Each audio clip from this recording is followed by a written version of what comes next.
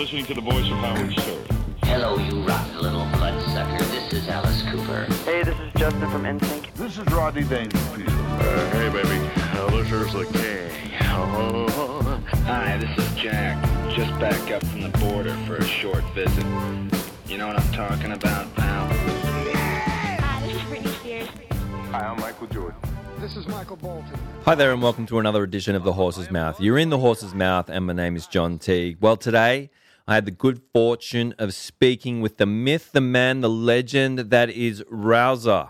Rouser, if you're out there, thank you so much for coming over, being so generous with your time, with talking to me on so many different levels about your life, your perceptions on life, and your journey in life on this ball floating in space. Rouser, thank you. I had such a nice time, good time, just chatting and listening to you. Like you are,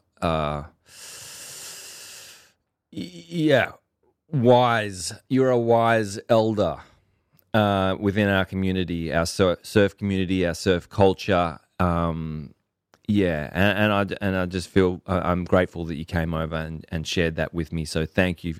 Those of you that don't know Rouser, he's a man. Rouser is a guy who has been, I've heard his name. I have seen him in surfboard factories, over the years through my life. He's like the guy behind the guy. He's been there through all the stages of basically Torquay history of surfing. Started at Clembell fixing dings. Rob Brooks gave him a job. Like, this is going way back into the early days of surfing in Torquay, and then has sort of, stayed in the game on different levels till today. He tells me today he's nearly 70. Now, he's surfed all over the place. He's an amazing musician. Like anybody who is a human being, we're all multifaceted beings. You're never just one thing, Rouser loves surfing, surf culture, surf history. He loves the earth and he loves music and, the quantum physics that connects all the things, Take that into the land of spirituality. Take that into the land of music and what's behind it and what it means to people and to connect into different groups and talk. You'll understand what I'm saying, I think, if you listen to the conversation. But Rouser's a deep thinker, and just his presence is nice to be around. He's very thoughtful. His band, the Jan Jark Jets, back in the day, set the place on fire. And Rouser, as a musician, has played with Hunters and Collectors and Gary Croffle and Dave Steele, and to some people these names mean something, and to other people, they don't. But if you're musically minded, and I'm just trying to give some context. So the Rouser's like a great musician as well. But you'll understand that more within the chat. Anyway, so that's a bit about Rouser. So Rouser, thanks so much for coming over. I really appreciate it, and I hope you enjoy our chat. Now, the other day I had to get under the house and clean it out. I do a big clean out, and I was trying to psych myself up, and I don't know why I had money for nothing. And Rouser's musically minded, so I just thought this thought might work in here. And I was like, money for nothing and your chicks. I was just rocking through. That's been a big song for me since I was, in grade 3. Whenever it came out around then, it was just like when I heard that intro to that song, it's just the way that was fucking terrible. The way it builds in though, it's got this, builds. What is this? What is this? And then that guitar riff that just fucking drops, slaps you in the face. And when you're a kid in the 80s and in grade 3, like must have been 85 or something, that shit was fucked up. It was in my brain, in my small primary school brain, it was, and it still does it today. If I did the other morning, I woke up, it was in my mind. And so I love to play the song that I wake up to and put it on loud, start the day. And so I did that, and I was doing some dishes, and that built in, and I was just listening to the lyrics. It's a fucking great song, written through the eyes of someone that works a job that they're not stoked at, bumping in and out of, TVs in and out of people's houses, fridges, and looking at how good a life a rock star has it.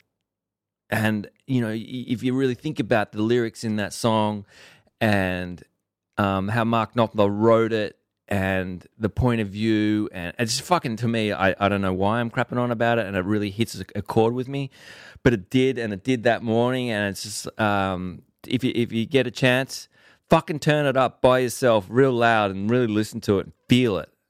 And I think the key word there is feel it.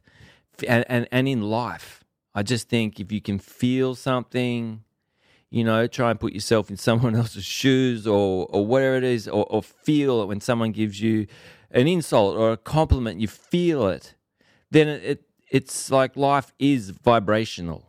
And feelings are to be processed, and they're there for reasons. Anyway, I don't know what the fuck else I'm going to say about that, but you're probably rolling your eyes and going, shut up and let us listen to the goddamn chat. Well, here it is. Thanks for tuning in once again. I'll see you on the other side. A complete and total barforama.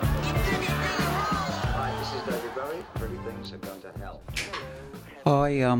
I reckon life... Well, the best thing I ever heard was once I had my stepson had cancer at 10, and we're in the Royal Children's Hospital, and there was an older nurse in there. He was like head nurse in the oncology ward at the Children's Hospital, and he looked at me one day and went, "Life is," and I went, "Oh yeah, fuck yeah, it is. It owes you nothing, and for everyone, one way or another, it's a battle, Yeah. And if you go out in the ocean and you get serious about it, it's merciless. We love it. We think it loves us. It owes us nothing. It takes us nowhere, and it gives no one any favours. I like it. That's what I like about the ocean. Teaches you that in life. Life doesn't give you favours. That's a bit of a furphy that people think, oh, I deserve better. Well, no, you get what you get. Paddle out. Try and get through. Yeah. In life. Yeah. That's what being around the ocean all my life has taught me. Just keep paddling out. How many times you've been on the beach, and it doesn't happen all the time, but you get washed back in and you have to regroup yourself, paddle out. Or we've had a really heavy wipe out and it's rattled you, and you have to go, well, I'm going to go in and cry, or I'm going to try and paddle out. And if they see the tears, just go, that's just salt me on. But Bells is like merciless for that. When it's a bit bigger, it's just luck and timing. Well, that is the place, one of the couple of places I've paddled out and got washed back in, paddled out off Rincon on a big day and ended up just about, squished on the button. Yeah.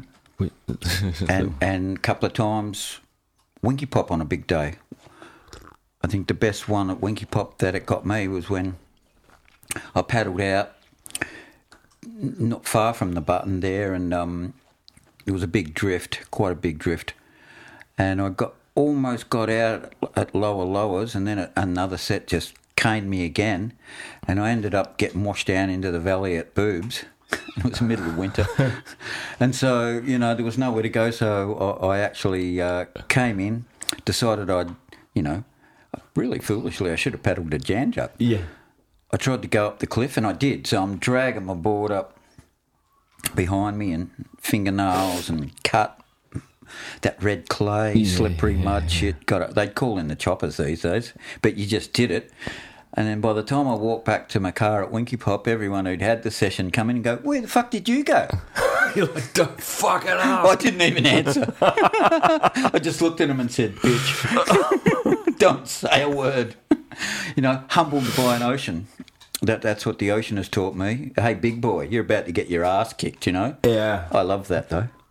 Yeah, I do too, but I love it more when it's not happening and it goes in your favour. Because of that, always. But isn't that the way that, you know, when it goes in your favour and you're on a run and you think you're a fucking legend that day and everything, you're falling into waves and you're just making it all the better for it. Because the other days are like, okay, oh, welcome to my horror movie, you know? Oh, fuck, finally you're in the box seat. Yeah. You fall out of the sky and someone's on your fucking inside. And where do they come from? They just snuck around the button, and then you feel like an absolute cunt because everyone's seeing that and not understanding the little chess game that had just happened. You know, and it just gets so cerebral sometimes. Yeah. All the time. All the time. You know what? Another thing to think about is like, you know, when I started surfing, it was in Williamstown in the Bay, believe it or not. So can I just ask, when was this? Oh, that was about 1965 when the Beach Boys started singing, really. Unreal. You know, I was a kid. Yeah. Were you inspired by the Beach Boys? Oh, yeah. Yeah. And that whole vibe, you know? Yeah, me too. Caught me. Well, I mean, at a later date, I grew up on a farm, but I would grab onto anything that had any surf in it. Yeah. And the Beach Boys was a big one. But anyway, yeah, okay, sorry. Well, look, I grew up in Yarraville and there weren't any waves there. But I went down to Williamstown Beach and there were these guys surfing like tiny little waves. But I started to say, well, you know, that looks like fun. And then after the first time I paddled out, I was addicted from the start, you know. Yeah. And there was a bit of a surfing culture there because Clembell Surfboard started from two guys in Williamstown and they opened their first factory in Spotswood. Then they were the first real serious surfboard factory in Torquay.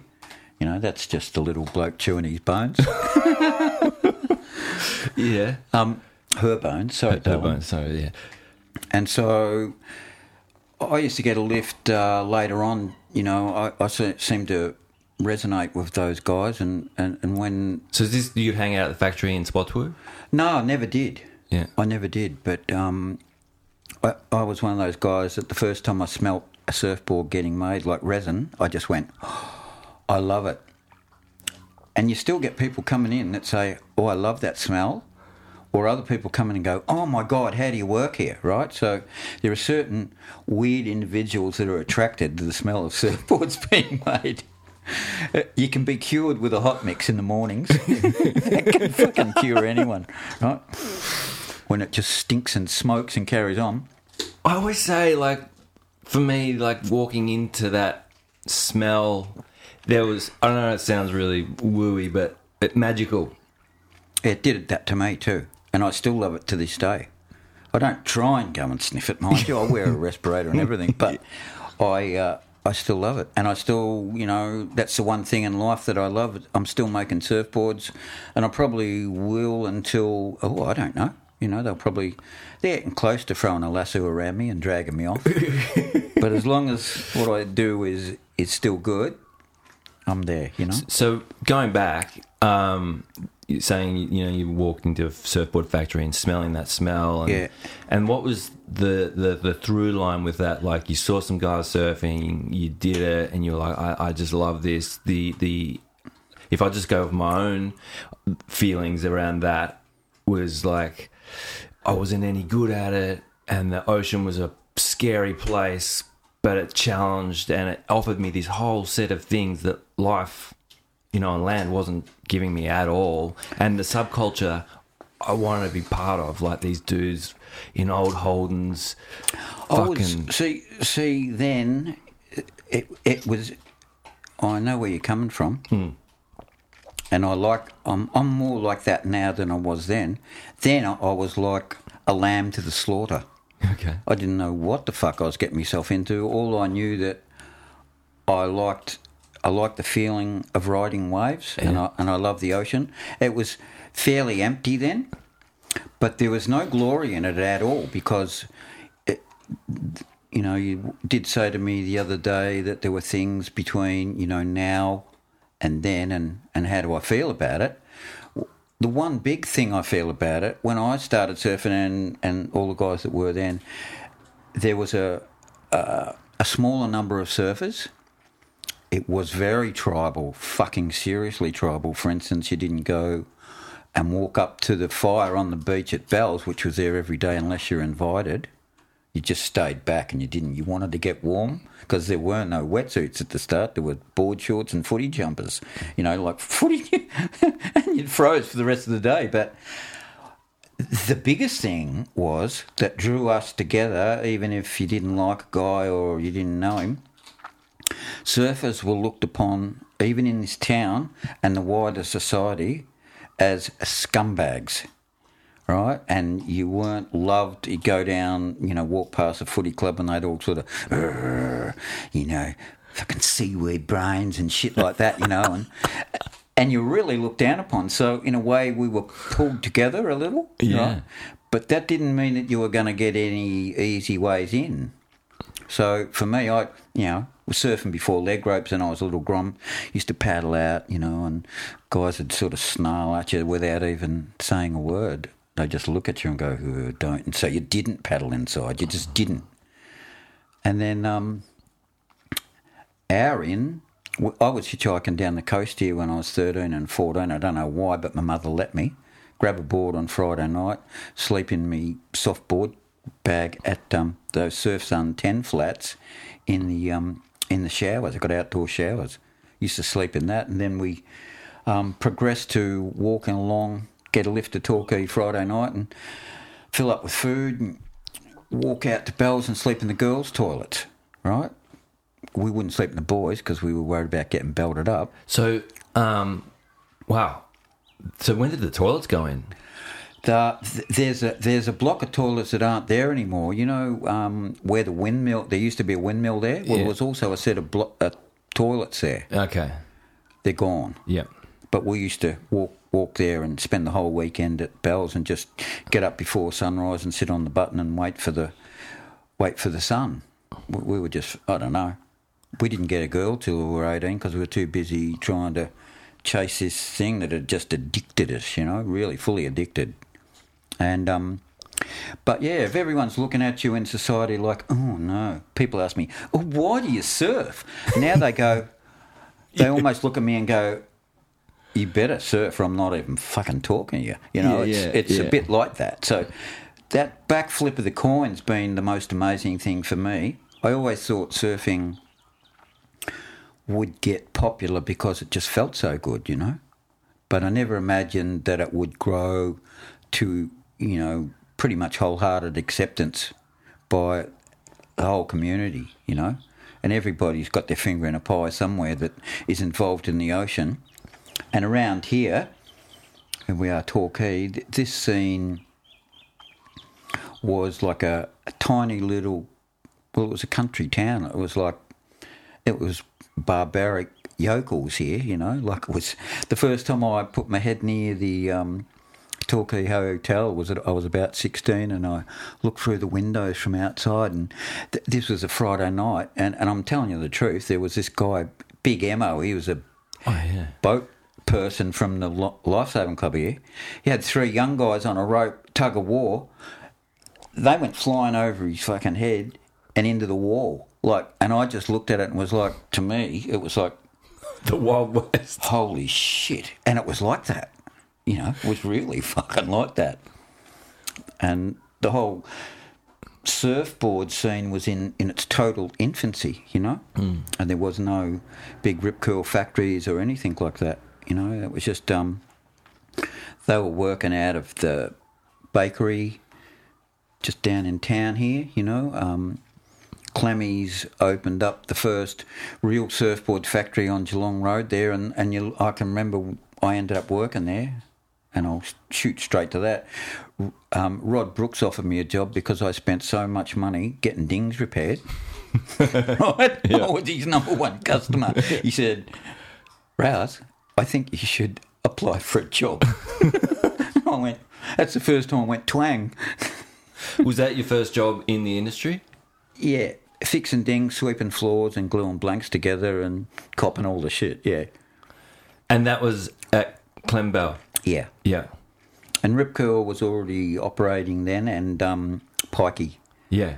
And so I ended up working for all of those people, you know, Pikey. And was Ray Wilson working for Pikey back then? Yeah. Yeah. Yeah. And he was a fantastic surfer. Yeah. You know, and awesome waterman. And some of the people around here, you know, were just like, you could write a book about each of them in those days because they got up to stuff, you know.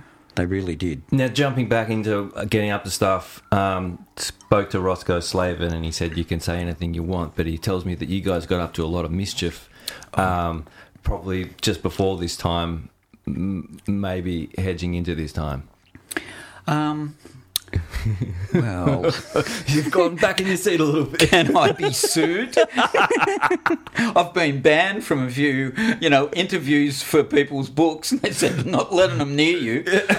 Yeah, look, I've walked around this town and I've had people look me up and down, and I've quietly smiled and thought to myself, "You've got no idea what I've got on your old man," you know. And I've seen guys drop in on me, and I go, "If I was to tell you a few things, you may not do that again." Yeah, yeah. So there's a certain amount of what you can and can't say to a degree. I mean, what can you say and what can't you say? I don't know.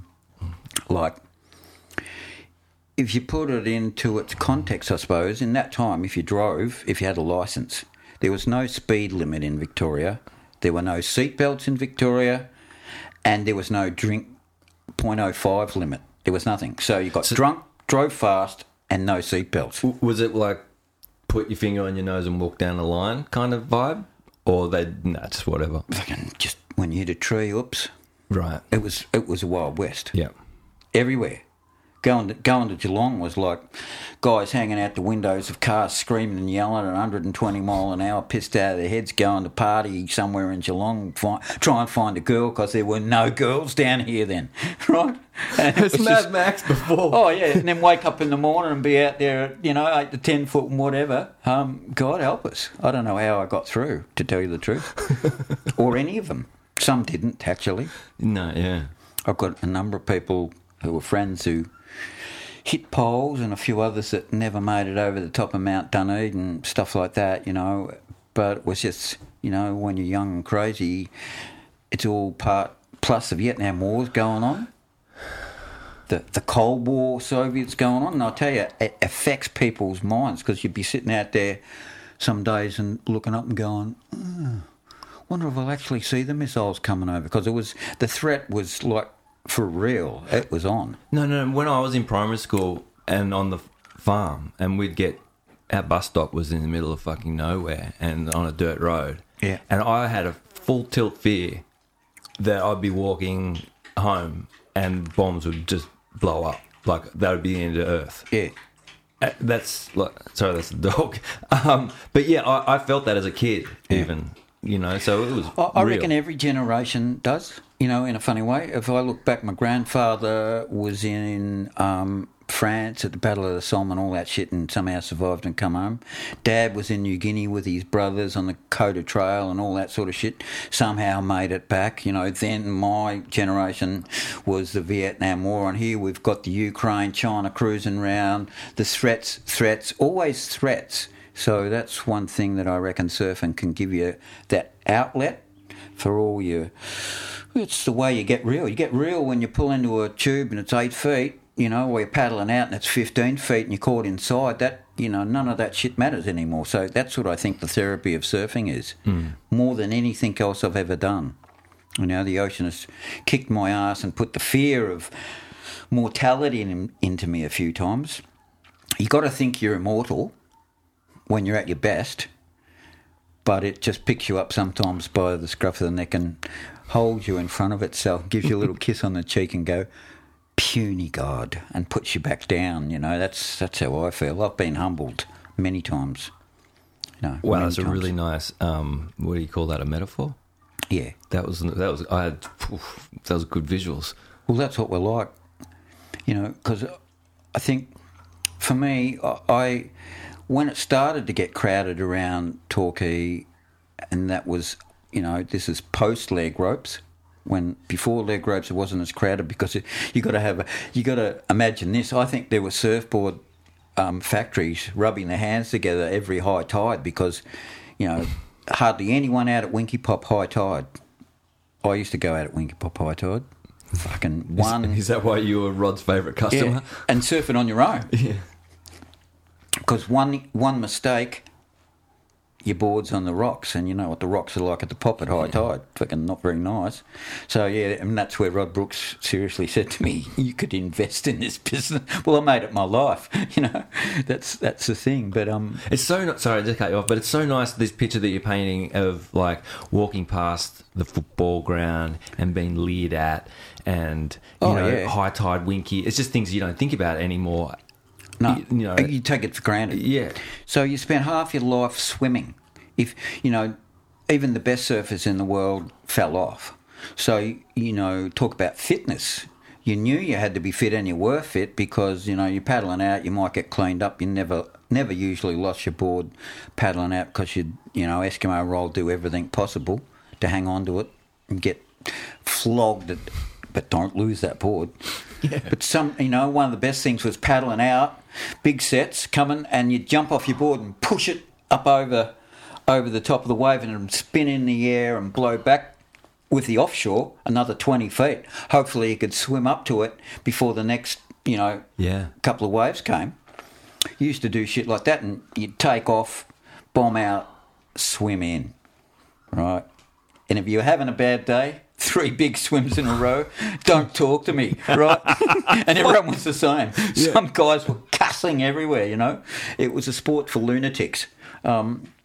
Still is, really.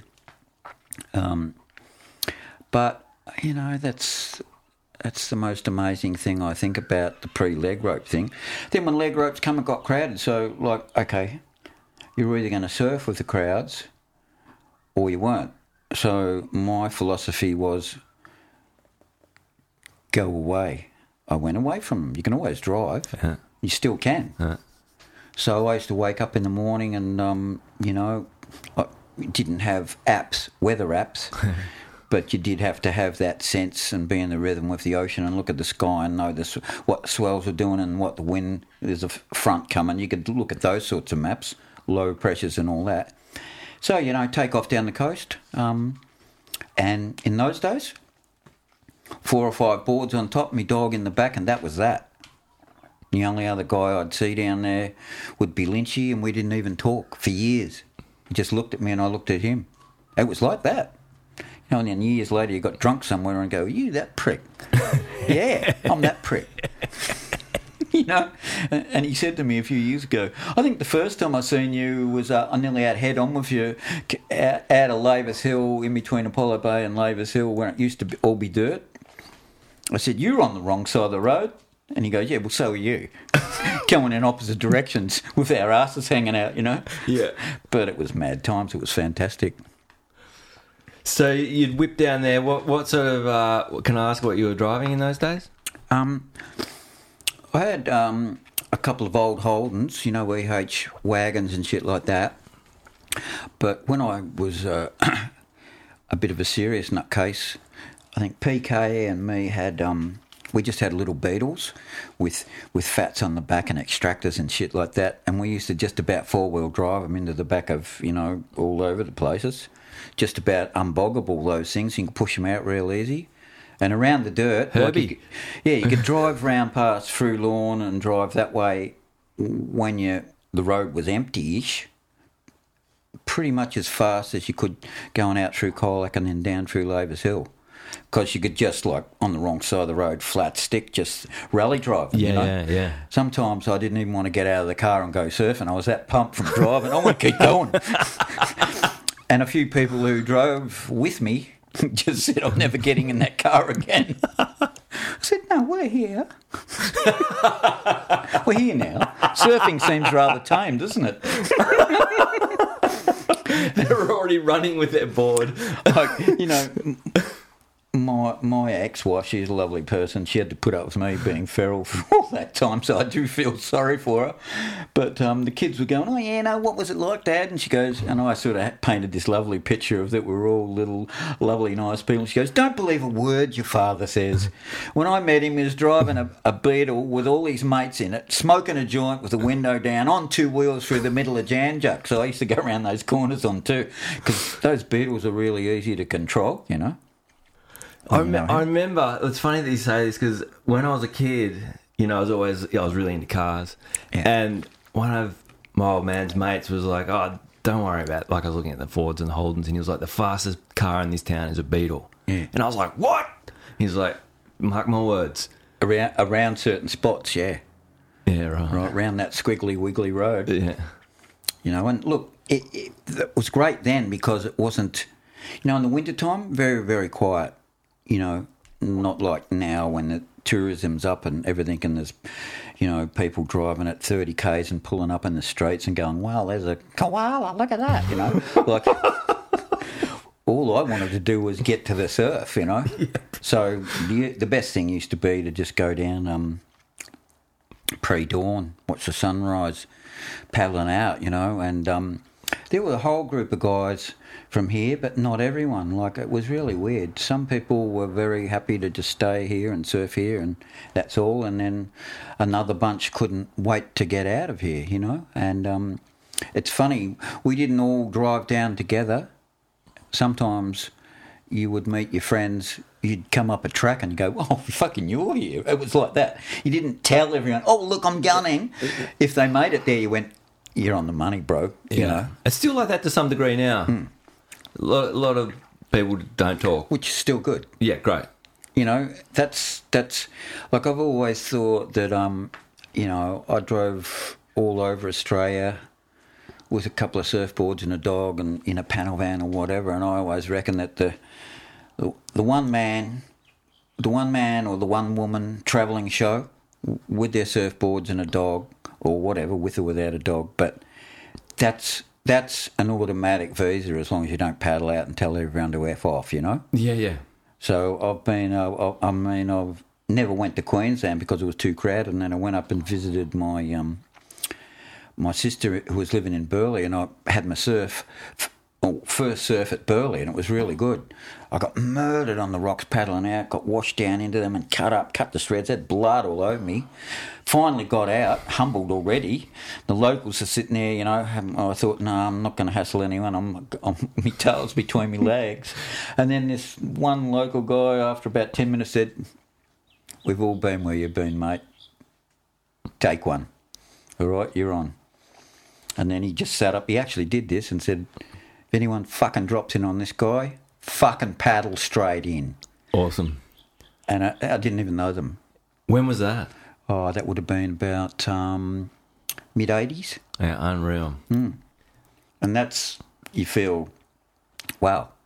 Same, you know, in the desert. Spent a lot of time in the desert in the early days when the first leg rope I ever had, or ever used, believe it or not, I used it at caves out at Cactus, and it consisted of a handkerchief around my ankle, a piece of cord with a hole drilled through the fin, paddled out. It was only about 4 to 5 feet caves, but the first experience of that wasn't very nice. Went straight through the rail. I know rail savers, and it ponked and broke, and it really hurt. And I went, fucking leg ropes, you know. And then there was a debate after that when the more decent upmarket leg ropes come that had rope on the inside and rubber on the outside and a little rail saver. Oh, yeah.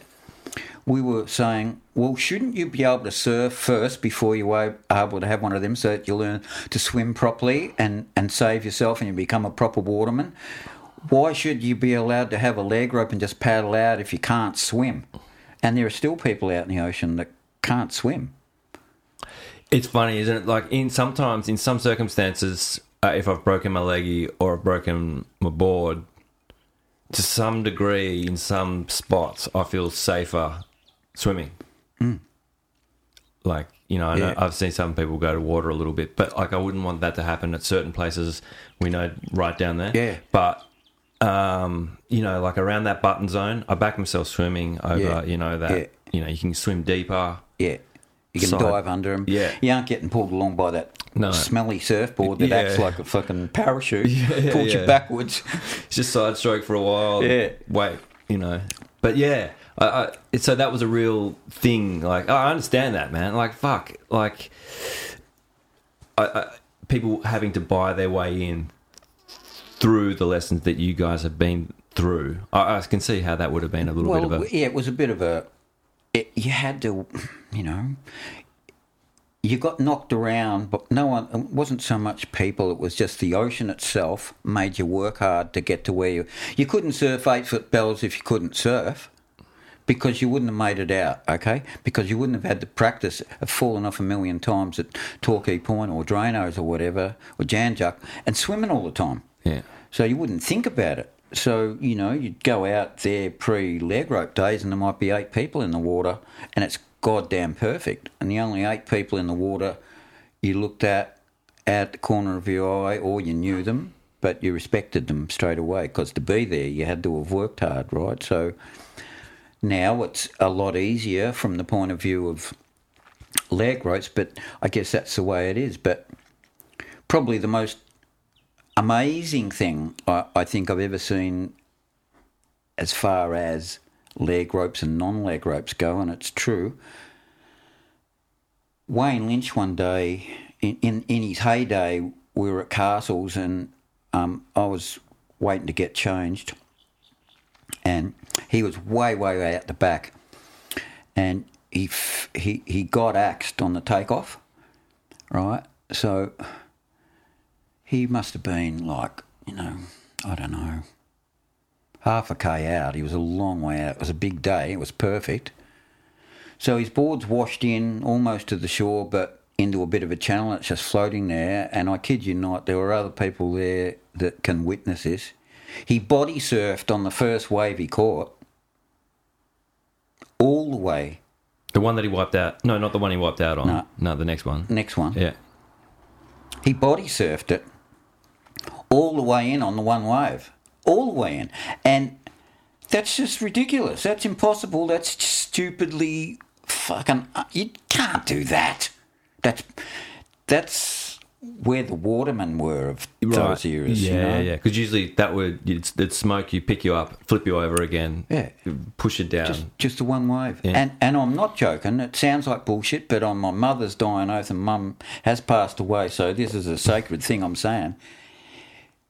He went right up to the board, put his hand out, and he'd ridden that body surfing from way out the back, down south. I've just stood there, and I still can't believe it, but I've seen it with my own eyes. It's like Jesus appearing. It sounds like witnessing a hole in one. It was a hole in one. Yeah. You know, from when the guy wasn't even looking, or a basketball shot behind his back from past the 3-line shot, and got it over his head and banged straight in. Nah. So that's one thing I witnessed that still blows me out to this day. But so many people, it seems, have these stories of their own about Lynchy. Yeah. You know, growing up, there's just like the guy was spoken about in such revere, mythical, like who, what the fuck, how does someone have such an, you know... Incredible. Yeah. You know, his mum was driving him around when he was like 14. Excuse me. Down the coast on the weekend on his own. There was no one riding down there before the world titles at all. And Wayne's down there at 15 and his mum, God bless her, driving little Wayne around, you know.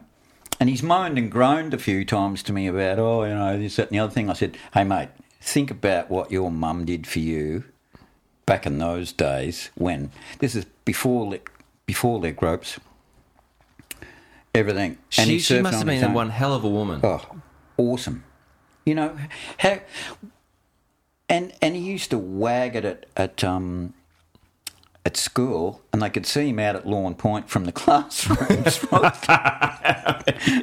Where were you? I was sick, and his mum would write him a letter. He was just addicted, right? So, funny things, though.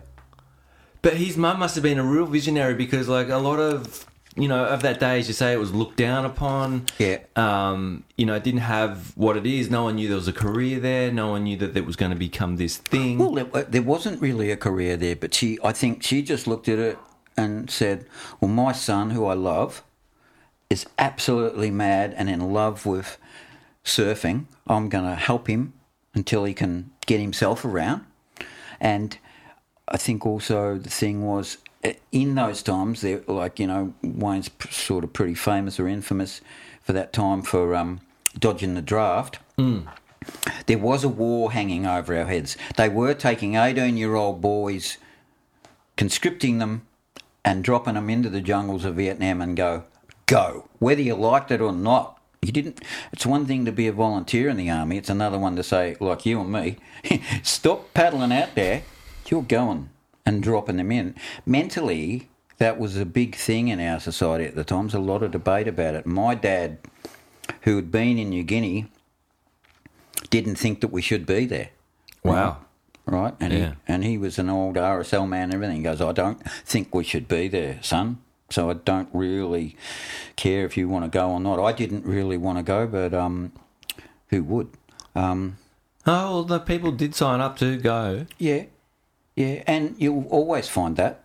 There are certain sorts of people that believe in that sort of thing. And we can't sort of... I don't want to say... I'm no expert on whether we should have been there or not, but I'll just say one thing. I did see a documentary on SBS a few years ago that said from the 10 million that were taken in Vietnam into re-education camps...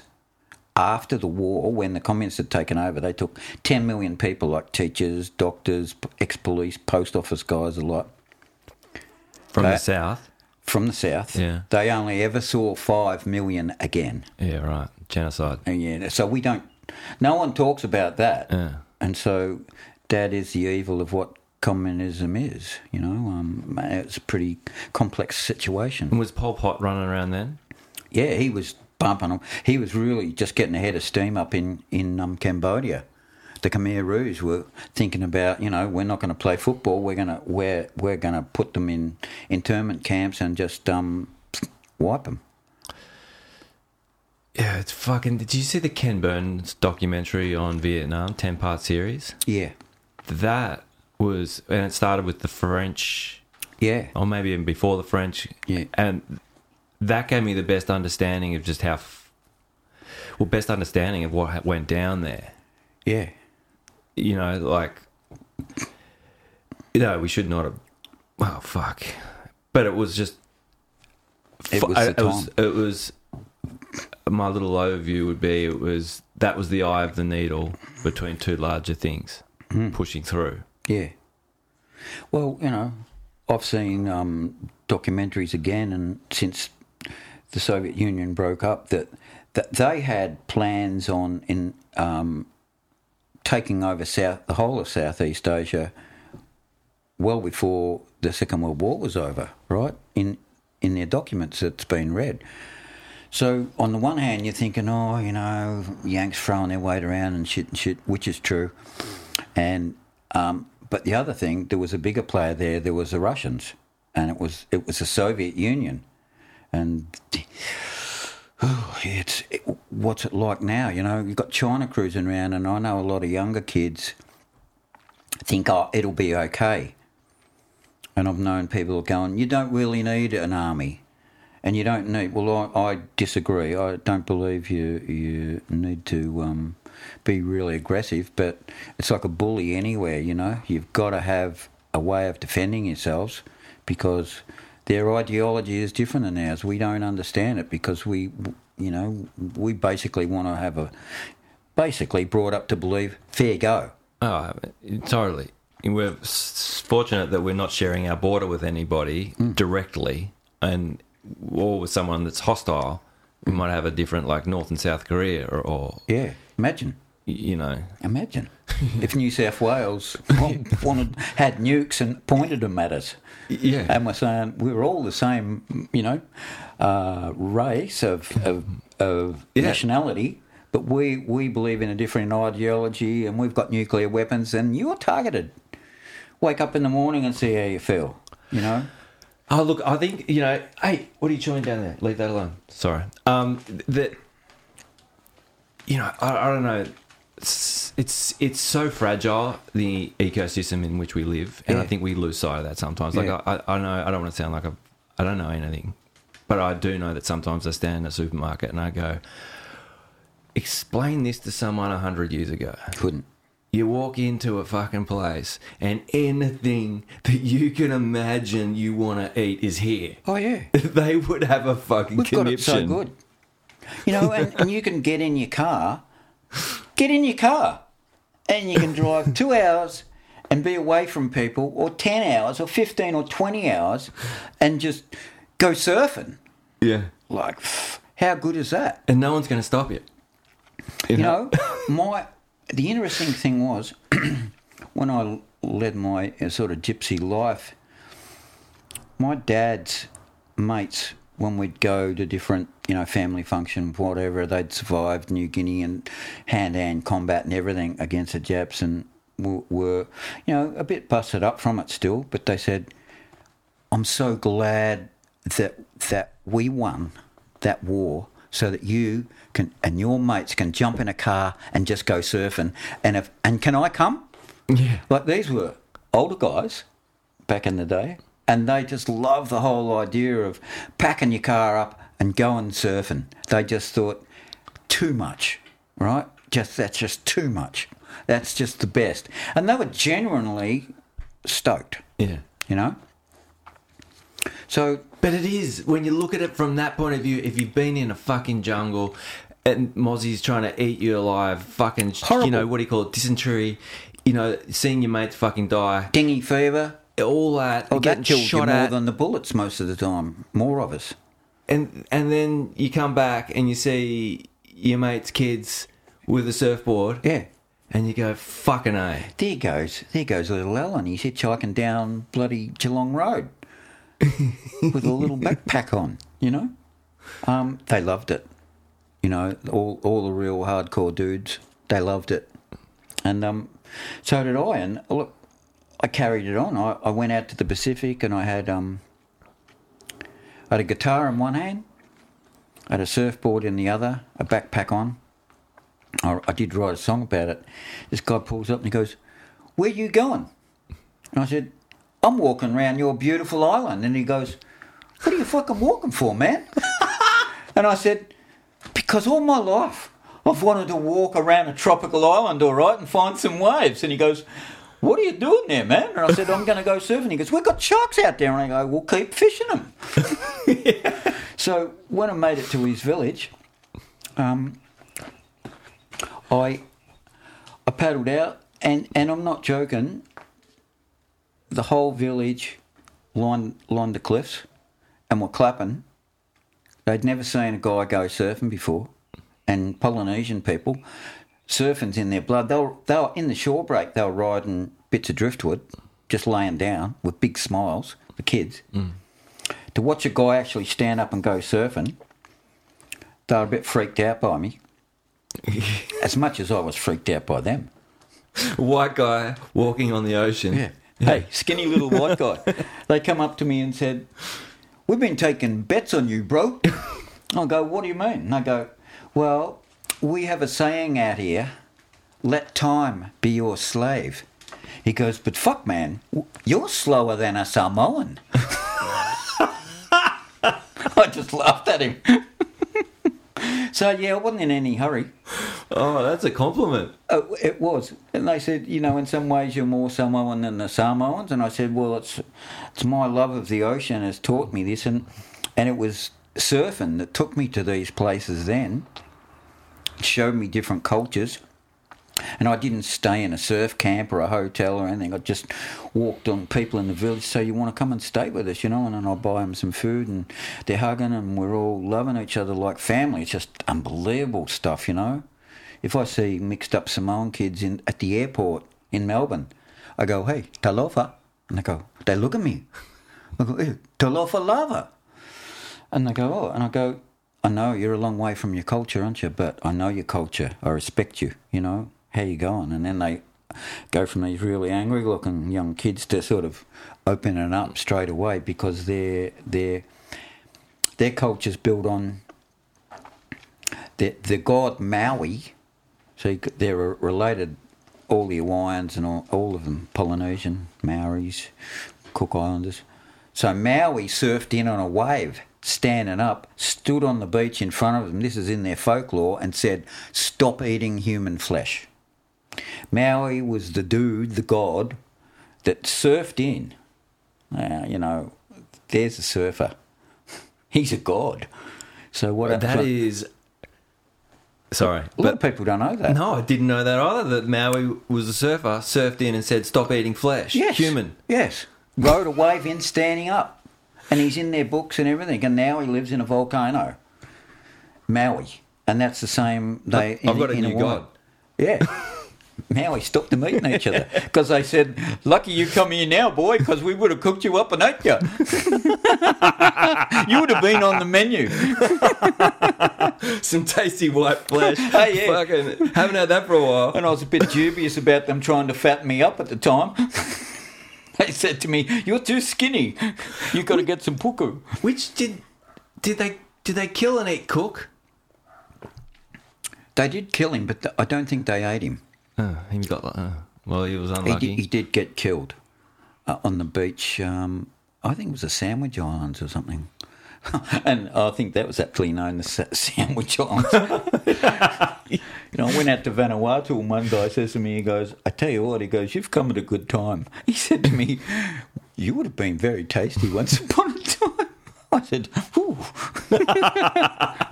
Good waves out there too. Oh, God. So, now I'm going to drill back. I love that. Thank you for I Have a New God. Where does Huey come from? Predates all my knowledge, Huey. He's probably Greek. Yeah, okay. And then you're heading into danger.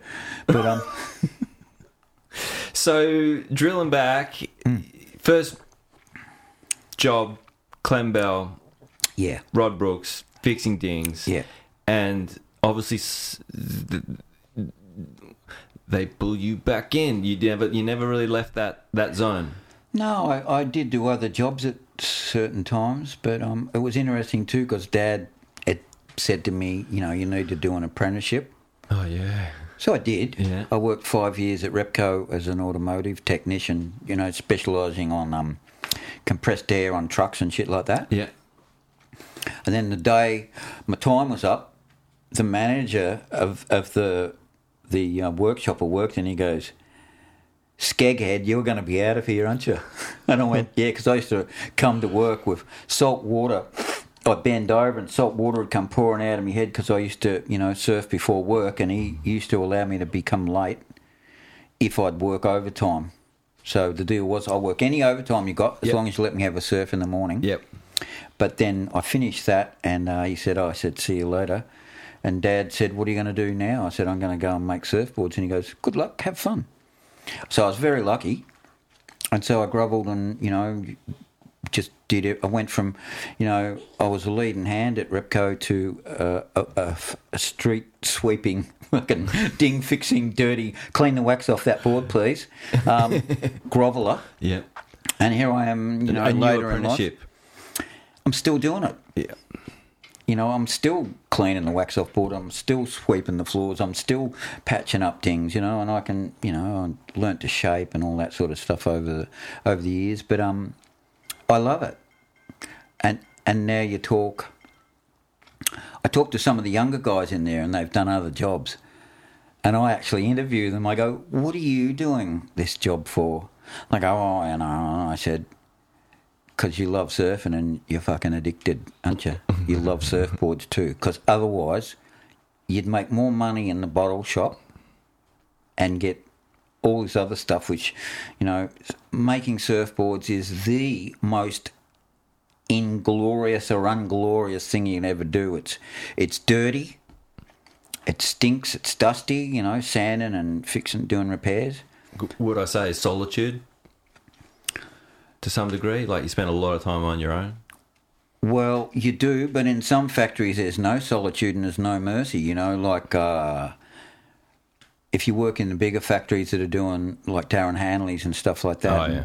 you know, Morris's, when he bought his just surfboards here, 50, 60 boards a week, and we're shipping them, putting them in boxes and shipping them to Japan. The most boards ever laminated in a day was like 14, you know, just lammed. And to me, the soul goes out of it a bit at that pace. But it never fully did for me because for some reason I must have got hit on the head by a surfboard. But for me, surfboards were, and still are, sacred vessels that help human beings open their brain up to what life really is and the potential of it. And it gets lost in a crowd, and it gets lost when it's crowded and guys drop in on you and everyone gets angry. But you got the choice. You can drive away from that if you want to and go and surf, you know, lesser waves or more uncrowded waves. You go and live in the desert if you want to. But that surfboard, man, that can take you places. You know, I wanted to show you before we sat down in the other room. I'll show you afterwards. I've still got the very first board that mate of my dad's mate gave me.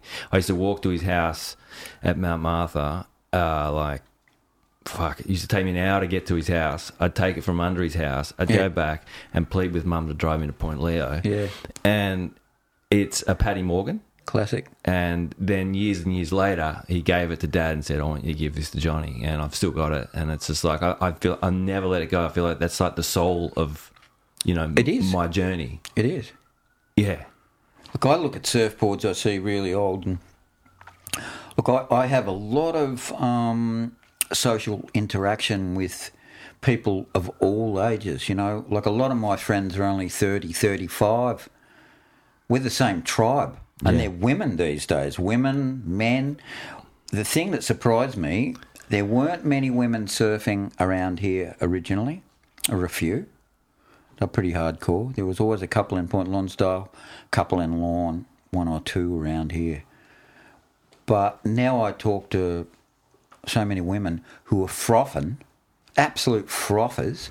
And if you get past the fact that, oh, you know, she's just a chick or something, and you take her seriously as a person that's fallen in love with the ocean and fallen in love with surfing, and I get invited round. I'm lucky enough to go round and go, you know, have little dinner chats with people. There's, you know, 20 people there, and I'm talking to these girls. They've got their boyfriends right there, and we're talking about bottom lines, rails, lift, concave, edge in the tail, what the fins do, why do you position the fin, what does nose lift do, and just asking really super duper seriously into it. Yeah. That to me is a revelation. I found it hard to believe at the start, but now, you know, as a couple of them become friends and get custom boards off me and stuff like that, then they tell their friends and then they want to pick my mind, you know. I go to coffee with 4 girls and all they want to talk about is surfing. Right? To me, there were no girls in Torquay. There was about 2. I know. The policeman's daughter, Mad Max. Even driving down here to the supermarket in the evening, and there's kids at all the bus stops, trips me out. It's just like, what? You know, there is just seemingly people everywhere. Yeah. But even to your point, I think that the girls in the lineup bring a really nice energy. They do. And look, being a male, I've played football down in the country, the whole thing where macho is macho, you know. I think the women bring a really good energy. And to me, the ones that are serious about it, I totally respect, just like some of my best friends and younger guys that I see around here that are really, you know, taking it to the ocean. I totally... And you don't have to be the world's greatest surfer. I think you've got to be the world's most in love with surfing and the ocean. That to me, you know, a guy from Canada taught me this one day. I'd been surfing for years and I was pretty much at the top of my game and thinking I was pretty good in this whole thing. But I used to get grumpy and punch the deck of me board when I didn't surf well enough and like, fucking not happy type thing. Yeah. And I'm out at Janjuk one day. This guy's just taking off and going over the falls every wave and coming up going, yoo-hoo! You know, and I pat her up and I said, what the fuck, mate? And he goes, and he was from Canada, and he goes, all my life, I've wanted to go surfing. Today is my first day of surfing in Australia, and I'm out here. And he goes, and I've ridden the mountains all my life on snowboards and skiing, but this is my first day of surfing, and it's better than I ever thought it'd be, and much fucking harder. And I sat back down to myself and went, fucking learn that one. Yeah. Little Mr. Ego. Oh, I know. Because you've got to have an ego to be a good surfer. And it creeps in. You've got to learn to control it, though. Like, you've got to have an ego, and it's got to be healthy, or the ocean will kick your butt, right? And then you go out into a lineup, and, you know, some of my best friends were the best surfers, and they'll admit it now that they were pricks. And I say to them, now I'm going to get it back at you. I'm going to fucking poison you with some of my bad cooking. Eat this if you can. But you've got to be a bit of a, you know, just different. As you know, it's different being in a team, playing a team sport, than it is dog eat dog, one man out there, especially in a crowd. You know, and it's always been that way to varying degrees, right? The more crowded it's got, the more lethal it's got, you know, but there's always been, right from the start, super greedy people, mercilessly greedy people, and then people you just want to shoot with a shotgun the moment you see them pull up. Still to today. Yeah. Oh, not him again.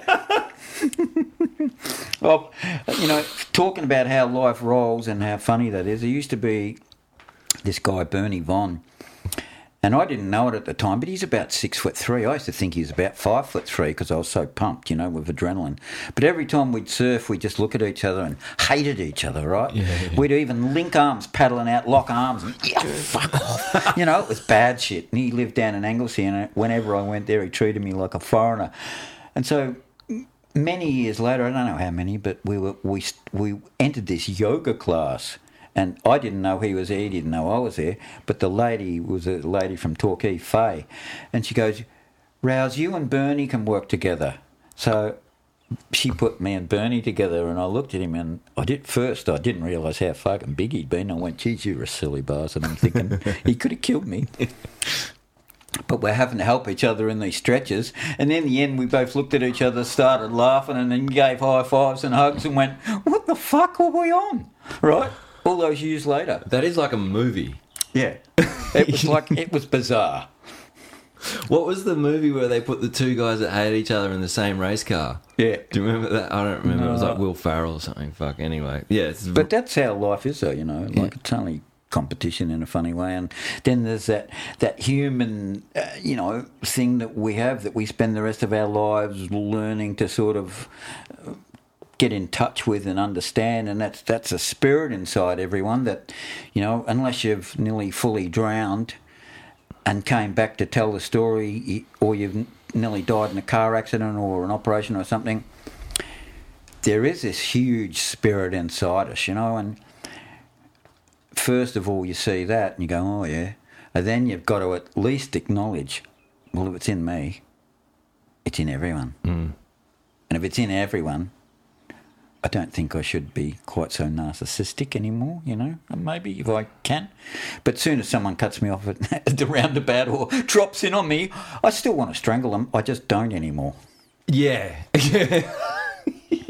Right? I don't launch off the front of my board and get someone in a headlock and drag them to the bottom like a stone and try and drown them. No, I don't do any of that shit. What you're saying 100% resonates with me. But then you get to lowers. Of course. And it's like, oh, the spirit in you wants to fucking paddle up the inside of me. And what the fuck for? There is an order. Yeah. And then it just starts getting louder and louder, that voice. And next thing you know, I'm fucking screaming at someone. Yeah. It's, hey, fucker. Hey, fucker. You know? You want to try that one, do you? Right. You're like, I may as well just fucking go in on my guts. That's what's in us. That's the red healer in all of us, right? In all of us. And you don't go out in the water to be violent, but there are people that can bring it out in you. So I've always been of the opinion that I didn't really not happy with myself when I get angry with people. So I take myself away as much as possible from people, or go out on bigger days, you know, and paddle inside further and take the more ridiculous waves where there's no one going to be. And that was one of the drivers that forced me to become better at it. You know, and I used to get guys...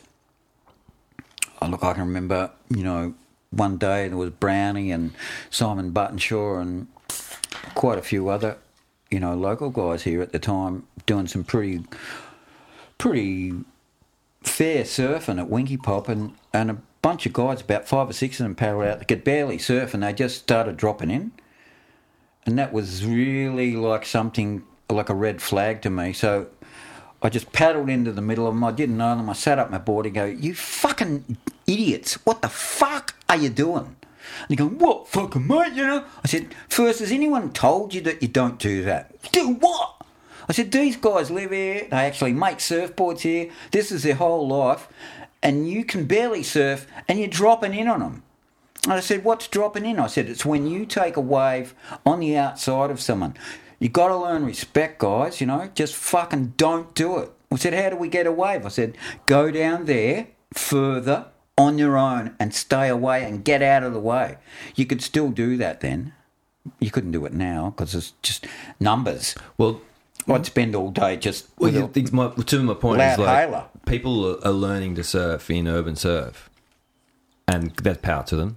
Yeah. I'm not having a go at urban surf. I'm not having a go at anything. Yeah. But when they do that, and then they're like, "Oh, I can surf," and they come down, they come out at, you know, like, you know what it was like at the back of the day. If you weren't good enough, you got sent back to Boobs, Sparrows, Juck, Torquay, Dranos. You'd surf all those waves until you were good enough to surf the other waves unnoticed, is how I looked at it. Yeah. And now these people, and I'm not having a go at them, they're beautiful human beings, but nonetheless, there is still an ecosystem that happens. But you can tell because they can paddle, they can get up, but they don't actually know they're doing anything wrong by just paddling around you and sitting on the inside and just being like, "Oh, it's just the merry-go-round." Like, so what's the answer? Oh, there isn't one.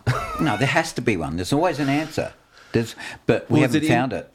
Is it me and I just have to acceptance? Is acceptance the key to my problems today? Because I can't accept that these fucking things, this is happening. Partially. Yeah, okay. But the other half is that they have to be educated. Right? They have to, and how do we educate them? Do the people at, you know, they take you around and put little high-vis vests on you, fuck, if you go for a walk with a pram these days. They do. Right? Now we're going, you know, come along, children. Don't stand on a microorganism, for God's sake. So I reckon there needs to be education. You can't really educate someone when you're about to scream at them. Right? And if they don't know, they don't know. So there's got to be, and I don't know how you do this personally, but let's start the conversation. There's got to be some education, and respect has got to be the thing, you know, and just knowing the law, and then if you want to break it, the unwritten law. If you want to break it, you cop the consequences, right? Drive through a red light, you'll probably have an accident. If no one told you they were red or green or they meant anything, you wouldn't know what you were doing. I think it's a bit like that. I don't know where it starts, but maybe at Urban Surf they have a little video you have to watch. Only has to go for 5 minutes. Because you're learning to surf here, especially the ones at the beginning, if you're learning to surf here, know that when you go to the open ocean, there is an unwritten code of conduct, which gets broken all the time by people, but at least they've got knowledge. Knowledge, yeah. That'd be my idea. I think that's a great one. I was ready to just throw it out with the fucking baby in the bathwater and go, there is no answer, but that's a pretty good one. Well, but we all have to learn to drive on the road, but you still get crazy people going down the road. Yeah, and then the other one is, you know, I don't know. I suppose the only thing that ruffles my feathers is because when I, you know, tried to surf Winky and Bells and Bird Rock when I was younger, I don't know how many times I got told to fuck off, get out of the water, threatened with violence, and I get it because I was out of my element and I shouldn't have been surfing those waves. I wasn't ready. And so you adhere to that and go back and practice somewhere else and practice somewhere else. But you can also learn off those guys then to use threats and violence, which I never did. I never threatened anyone in the water, and I never punched anyone in the water, ever. And I travelled the world, and I got punched in the head once from behind when I wasn't looking. But apart from that, I had a pretty clean sheet, and still would. I've yelled it. It's all right to yell at people. Like, what the fuck are you doing? You know, that's a bit of communication with passion. Yeah, that's right. Yeah. I don't think punching people's lights out is the go. It's like... No, respect. I think what you're saying, I too have surfed around the world to and never control had a myself problem. a bit on a footy field. I never punched anyone on a football field, but I did... went to Port Campbell at one stage and played... I lived there, and we were, first surfers in town, and they roped us into playing footy as well. Thought we'd better do it to give surfers at least a leg in here, because these were days where it was only farmers and fishermen and no surfers. So I did. But there were guys... This guy was punching my mate in the head, Reeves, who lives out in the desert. He surfed, pretty good and still goes to Window every year.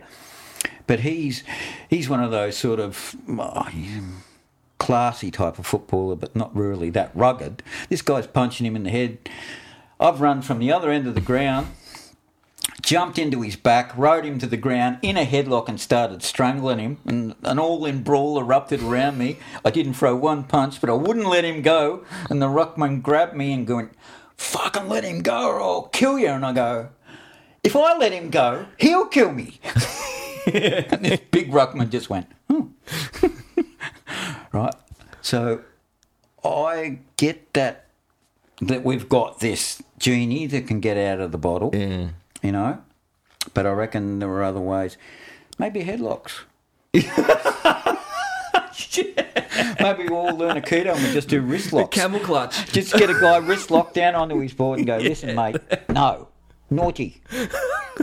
I don't know. Time out now. But yeah, I know what you mean. It's respect. If you're by yourself, you can go and show respect to everyone. You can get waves anywhere. Maybe not like 50 people a pipe, but most places, if you're going exploring, show some respect, and you're not paddling out with a bunch of dudes. You're good. Yeah. I don't know. Anyway, we digress. But it is a fuck. I mean, I suppose everybody's saying this in every aspect of life today because the world is swelling. Yeah, it's swelling. But the old saying, it is what it is. Yeah. That is what it is. I understood what it is at the bottom of the ocean a few times, going, I don't really want to be here. I want to be fucking out of here. I don't want this shit, Well, sorry, mate. This is the situation you're in. Deal with it. And that's not a word that they encourage you to use these days. Deal with it. It's more like, okay, get some therapy. But there's no therapy 20 feet down, right? The only therapy you're going to get is you. So that's where I go back to it again. I think the ocean's our greatest teacher. Look at it. Look what it is. It's fucking amazing. We're just little... Sometimes you don't even feel like a human when you get so locked in with the ocean that you get into the rhythm with it and you're doing it all the time. And I've looked back on the land and gone, that's the land. What are they all doing there? And I felt that separation from that and the connection to the sea.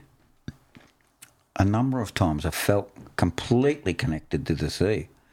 So I was probably on the menu for a great white or something at the time, and didn't know it. You're on the menu.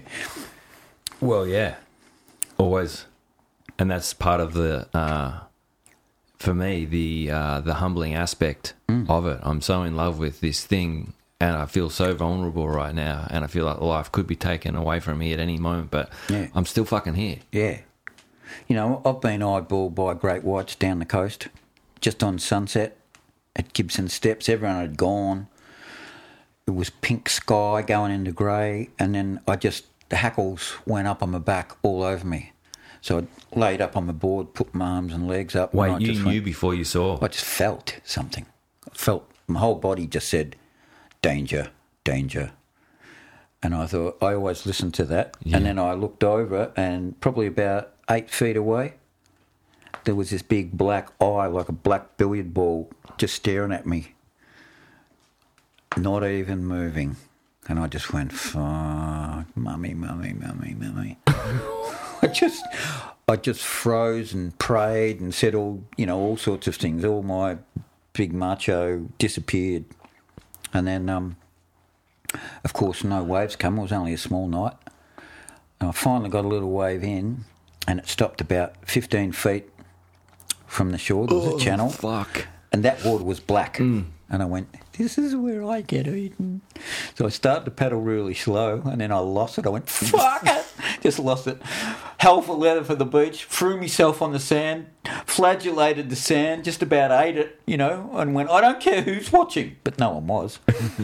And I just went, that's probably one of the scariest moments in my life. I was just having a look. That is what freaks me out the hardest. Did you hear the story of Swiv's kid?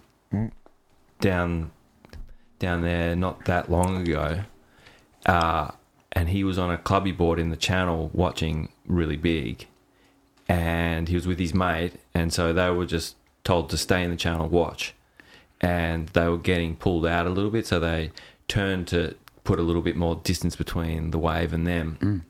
And as he turned, he looked back and saw, how did this go? Yeah, it came up like you just said, and just put its head out of the water like a crocodile, and just looked at him. And you wouldn't think on a big day like that, right? And that's what I love to believe that. Yeah. I love to believe that because they are the masters.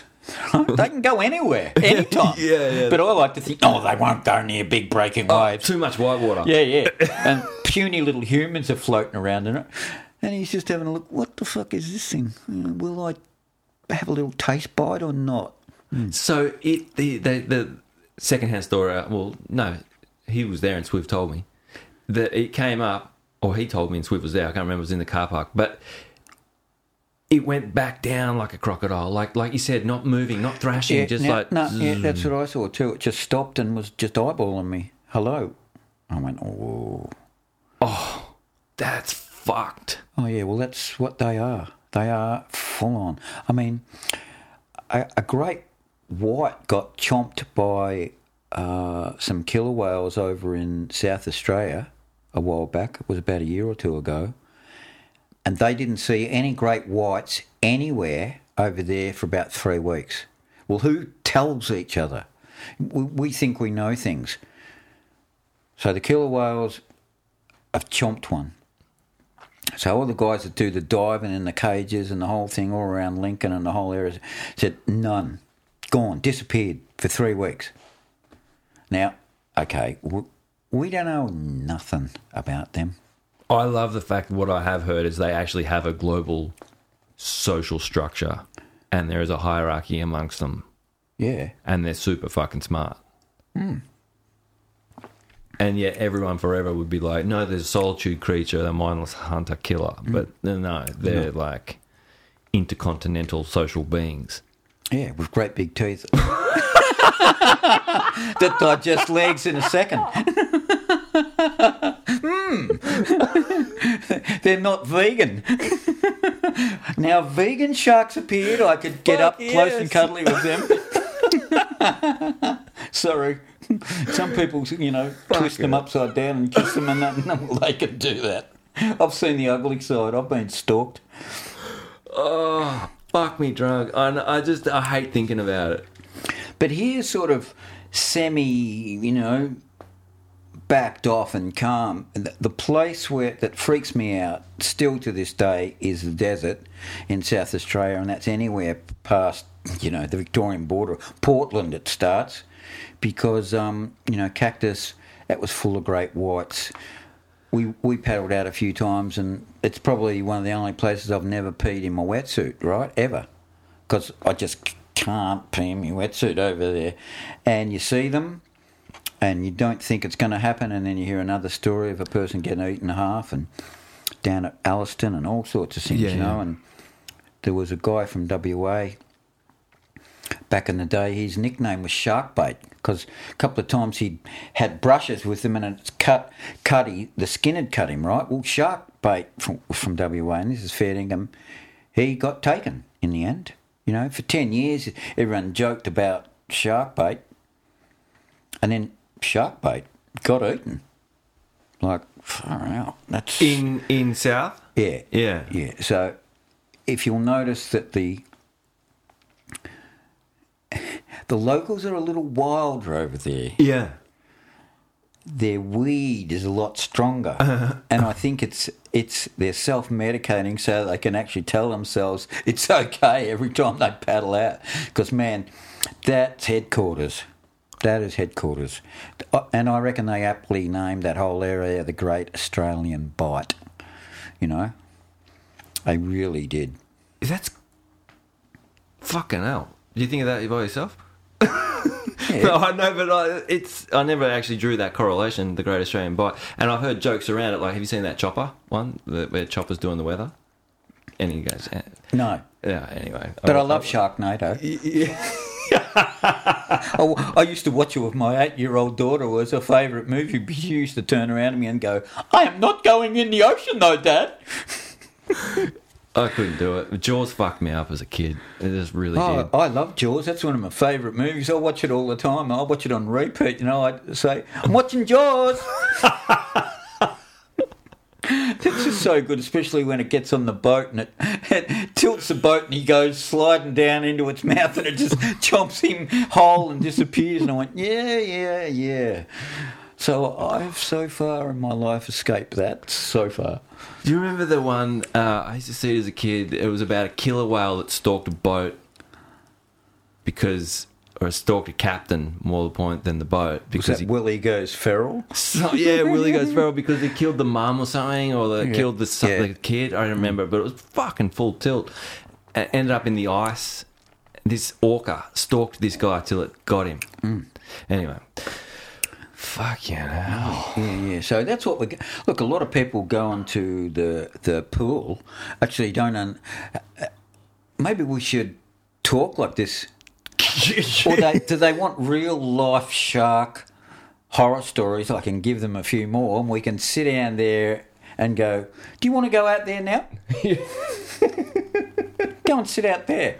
Well, you might have put the brakes on my Easter cactus trip. Well, it is what it is, you know. Yeah. It is what it is, and it is shark headquarters. And look, it still puts fear into me when I think about it, you know. But I've got to write a country and western song about the world out there. Like, the sharks will eat you. Seals, always looking around. They're so smart. Whenever you swim, you're always looking down. You know, you're looking down and you're looking around. That's just going for a swim. You don't even think about going to, you know, Kakadu and thinking you're going to not swim with crocodiles. Well, you are going to swim with crocodiles. So you're swimming with sharks. And then the locust plagues are as thick you can't see the sky. The mice plagues are so thick, they're like a carpet when you drive down the road, like that solid. And they used to get into, we'd have to buy like tin lockers to keep our food in. And you'd be sleeping in your sleeping bag and they'd eat their way into the tent and then eat their way into your bloody sleeping bag. The place, that's Outback Feral Australia. Not to mention, you know, desert taipans and shit. Have you, there's a book called In Sunburnt Country. Bryce, no, not Bryce. Fuck is his name? It's called A Sunburnt Country, and it's an English author. He's really well known, so the name just evades me because I'm on the spot. But I learnt more about Australia from, I listened to it, I did cheat, but from listening to that book than I did ever in any Australian history class. It was so well done. Yeah. And just from an outsider's point of view, pointing out all these things, going all the way back to, you know, Dreamtime and the anomalies on this land in which we live that we just don't even get told or think about. No. It's a really good. I lived in a shack for a few years up Jarosite Road out the back of Bells, and it had no electricity. Had a tank water. To have a shit, I used to have to. I had dig a hole in the ground and throw lime in it. So if it was raining, I was in trouble. So I lived like that for a few years, and if I had a shower, it was like I had a gas stove. I used to cook on the gas stove, boil up a pot of water, ladle it over me, and then go into the Torquay pub to try and meet a girl. Yes. But I probably looked like a fucking, I don't know what I looked like. Yes. Don't know what I smelt like either. But things Getting I all saw out dolled up. there, some amazing things like it got to the stage where I'd lived there for that long, and I used to sit there and play my guitar and then walk down to Bells and stuff like that, go surfing. I was pretty hipped out. But I used to get wild birds, became friends and land on my fingers, you know, like out in the middle of the bush. And I just, that happened because I actually believe that if you calm right down, it should be able to happen, and it does happen. But amazing things like I used to see that really blew me away were one night around Christmas time, under the shack, it was up on stilts off the ground. I don't know how many, but, 500, maybe 1,000 echidnas. They all gathered because I was laying down nearly asleep, and, it was about midnight, and I heard this rustling going on. What the fuck's this rustling? So I went outside with a torch, and I'm not joking. Thousands of echidnas, hundreds anyway, all doing this little circular dance under the shack I was in. It wasn't anything about me. It was just that this was the meeting of the echidnas that no one had told me about. Now, who knows that? Who knows that? I don't know that, but now I know it. I've seen it. I've told it to my kids, and they've gone, "You sure you weren't taking drugs?" I'm sure I was taking drugs, but I'm sure I know what I seen too. And then at other times of the year there would be, like you see wattle birds hanging around in twos and threes and chasing each other around. Well, in the bush at the back of Bells there's a wattle tree week where hundreds and hundreds of wattle birds all gather, and it's just raucous. It's like a football match, and they're just flying around in huge flocks. Like, well, who's ever seen that? That's been going on long before, we came along.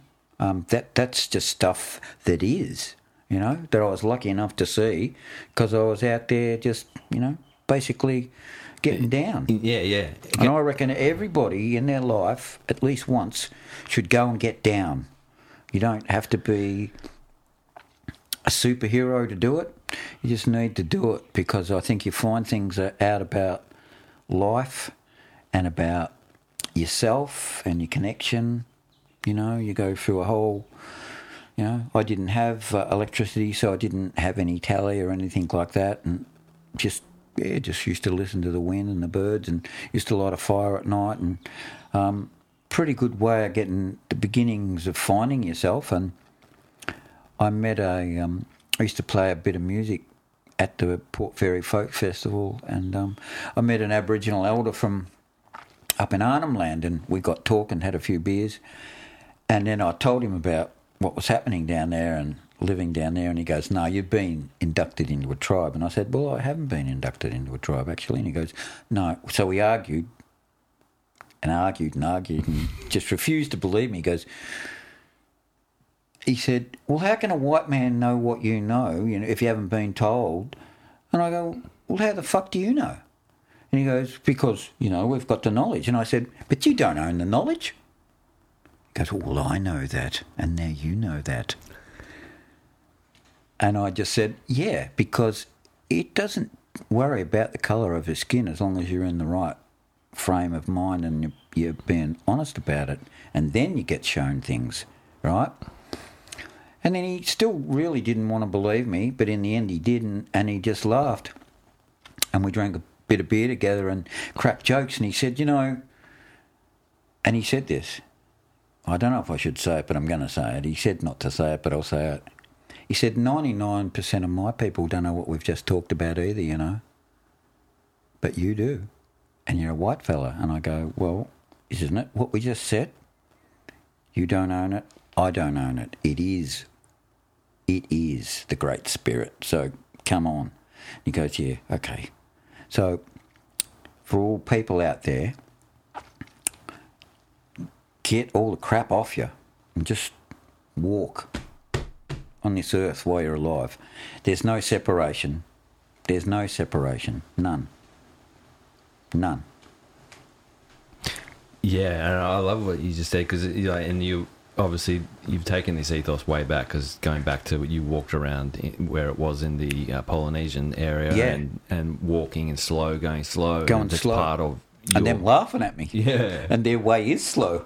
And it's like I love it. The one thing that you were saying about the echidnas and everything like that, I remember I've seen something similar, and every time I tell people, they're like, I'll tell you. So I was working for my stepdad. Used to have a property in New South Wales, middle of nowhere, and anyway, I was in between a rock and a hard place, and he offered me 3 months' work up there one time, and there was an old farmhouse on a creek, and there was heaps of sparrows, and I was living in there by myself. And one afternoon, I was home doing the dishes, and I was looking out the kitchen window, and all the sparrows were, they were always flying around. There was a circle of them on the lawn, and they were all jumping around in a circle. And in the middle of the circle was one upside down with its feet in the air. And I was like, oh, fuck me. Motherfucker, it's dead. And they're all like jumping around, having a little like, what the fuck? And all of a sudden, that one in the middle jumped up, flew like 3 meters and did it again. And they all moved and went round it again and were hopping around it. It's like the dance. I was like, they're fucking playing, and he's playing dead. And I was just That's part of their sacred dances, right? That's what that is. That's where, Indigenous people copy dances and do them all around the world. They see it's probably the dance of the dead sparrow. I don't know what it means to sparrows, but it means something to them. It's their body language, and there's a lot more going on there than we'll ever know. Yeah, it blew my mind. Another thing I wanted to say was the difference between, say, even just Torquay now and then. Picture this. A party. At Christmas time, every surfboard factory and anything to do with surfing all got together for one party at the one place. It didn't go to separate places. And to get people in, Brian Singer, Singding, and Clemmy, they were driving around in Clemmy's utes, picking up kids on the sidewalk who were going shopping down here. Get in. So loads of kids are going out there and partying. They've got bands, really good bands, Shadowfax and stuff like that playing. They've got booze galore. They've got the mums that are making the board shorts for Quicksilver, and the mums that are making the wetsuits and T-shirts for Rip Curl. They're dead straight ladies, Their sons, God knows what their sons were doing. But then naughty little Morris arrives with a jar full of hash oil, pops it into the punch. Next thing I don't know is that there were mums and dads crawling on their hands and knees along the barbed wire fence, and it was held about up on the Bells Boulevard out there in the hills in a farmhouse type thing in the day. And then, coming back to town later, there are people wandering all over the fucking highway back to Torquay. There were people bouncing off brick walls at the Torquay Hotel. It was just phenomenal. That was your average sort of party. And it was sort of like, it came out of the thing that if you surfed, you were part of the tribe. Or even if you didn't surf and you made board shorts, you're still part of the tribe, because we were looked down upon as, and quite rightfully so when you think about it, C-word, skeghead, feral. It didn't matter. I knew guys who were lawyers and doctors and all sorts of things that surfed. They were still looked down upon like that, right? But, wow, did we have some parties, Like, you would just hear, oh, who rolled his car? Yeah. Wayne was always rolling his car going back to Lorne, out at Urquhart somewhere. Yeah, he rolled it out at Urquhart's, you know, like, and it didn't sort of blow you away. Went, oh no, we shouldn't have driven, you know, and he shouldn't have, but he did, and everyone did. But it was an amazing town then. I don't want to say I'm not. Yeah, I worked at the Torquay Bottle Shop for ages, long time ago, and who you were just talking about came through one night, and I was just like, holy fuck, how are you driving? Oh, like. I was like, it's fucking Wayne Lynch. Yeah. Well, he told me he doesn't drink anymore, and he's lecturing me. If you're ever going to hear this, Wayne, stay off it. It's evil. It was a long time ago. If you ever hear this, Wayne, you know, I don't think. But you'll find that in a lot of people. People that really get involved with the ocean, that really take it to the limit. Once the salt gets in you, like sailors become the same way. Once that salty ocean gets in your veins, one drink goes to your head. And for some reason, it's not about their childhood or anything like that. It's about this. I reckon when you way open the adrenaline injectors in yourself, it's a fair bit to take back, you know. So you have one drink and you're an adrenaline junkie, so maybe you just want to keep going, you know. Well, I haven't had a drink for 12 years. You're a good boy. For that reason. Yeah, well, you're one. Because I can't turn it off. No.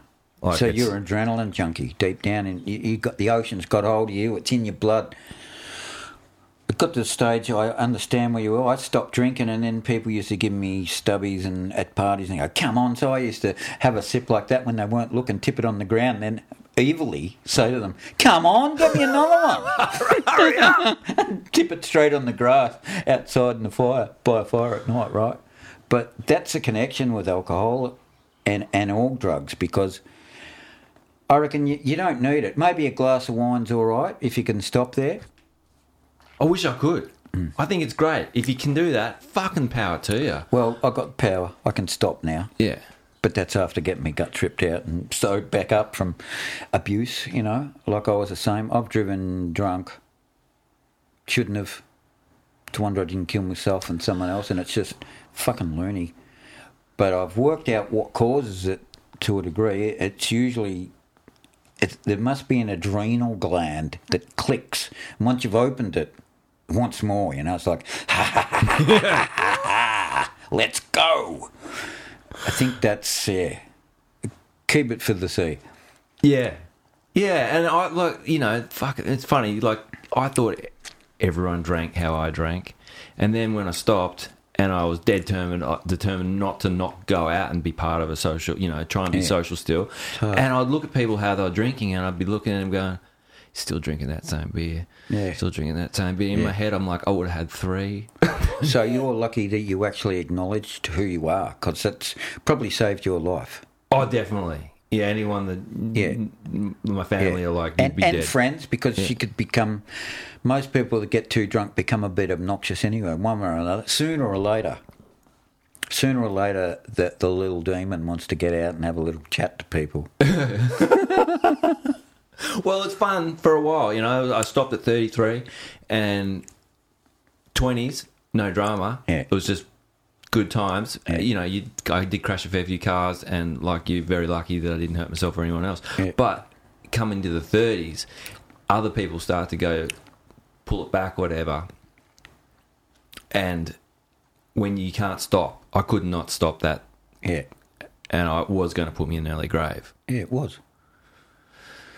You know, the other thing, when we used to live in this farmhouse up at Jan Juc, and there were just houses down towards the golf course, but there were all the other rest were just fields and cows grazing. We lived in this old farmhouse, about 6 or 8 of us.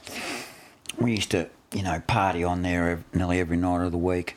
We could see the ocean the whole time. Every surfer in town, if they want to have a beer, would drop in. And then we got into jamming. So music's been a huge part of your life. Yeah. And out of that, we played this first gig, and Quicksilver got involved.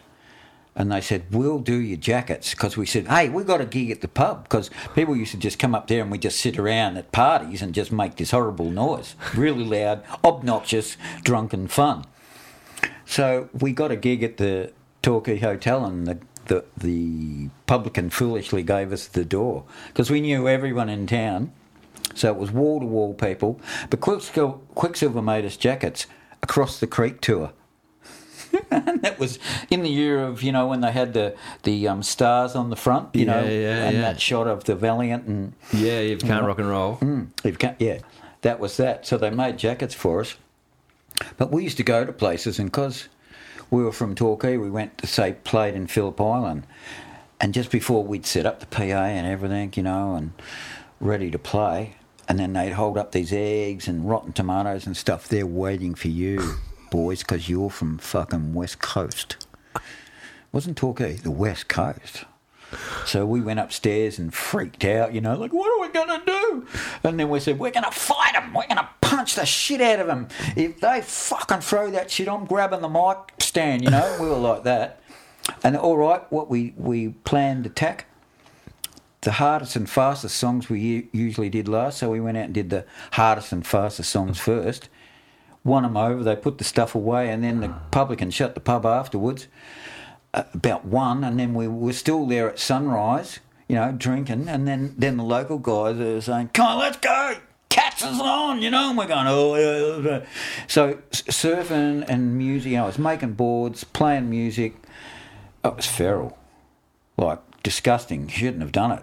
Right, it's a wonder I'm not well and truly dead 10 times over, because you know, if you can't rock and roll, don't fucking come.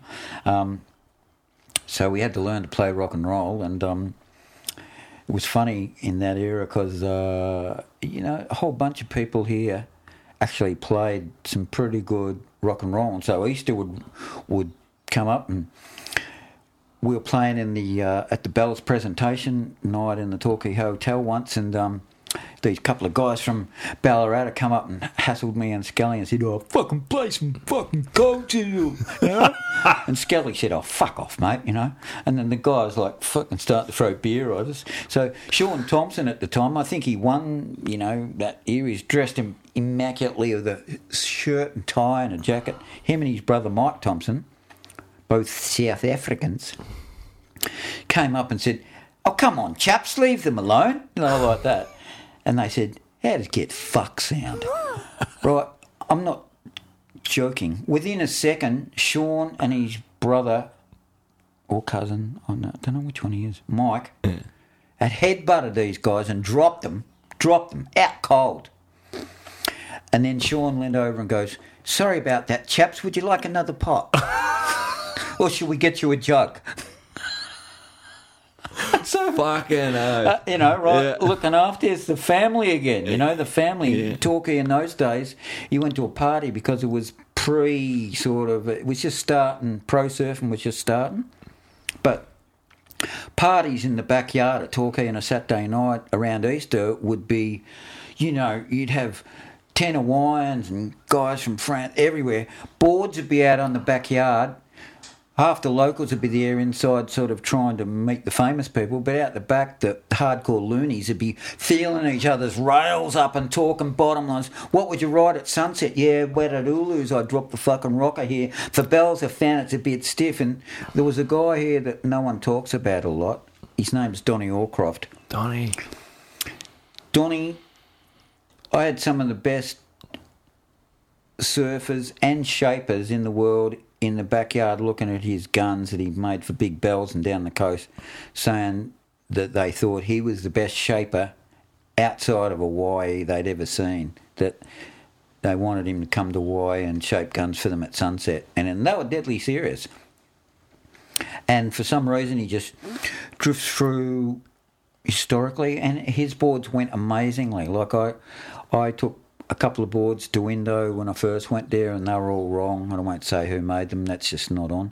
But Donnie was there, and he lent me a 7.3 pintail single fin he had, and it was just like saved my life, you know. I was home, happy, riding Ulus again, you know.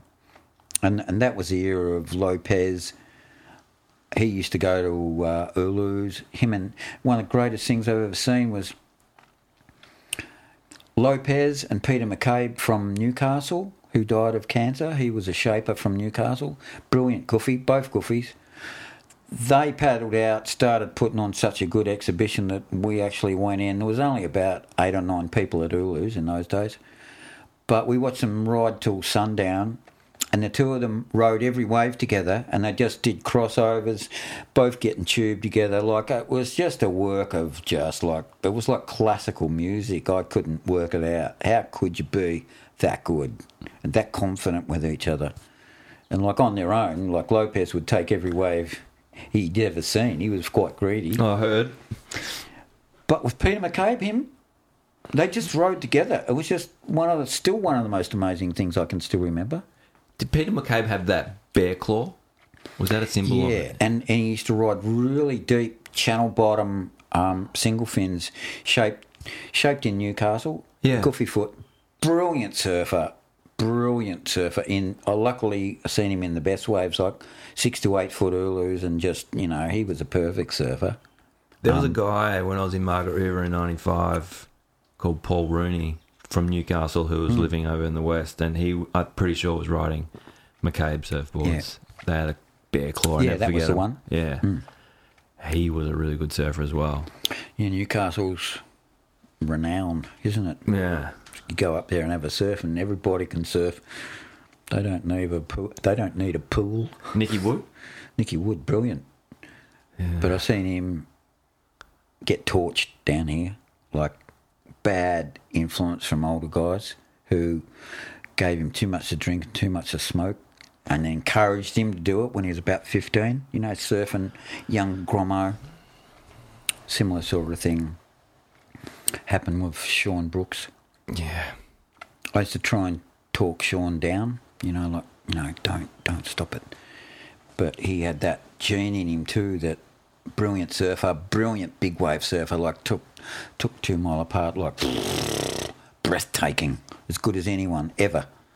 And but that adrenaline valve that opens once he had a beer, he was gone, and that was a pity, because and you know how older guys can be a bit naughty and encourage younger blokes, come on, have another one, don't be weak, that was the downfall of him too, unfortunately.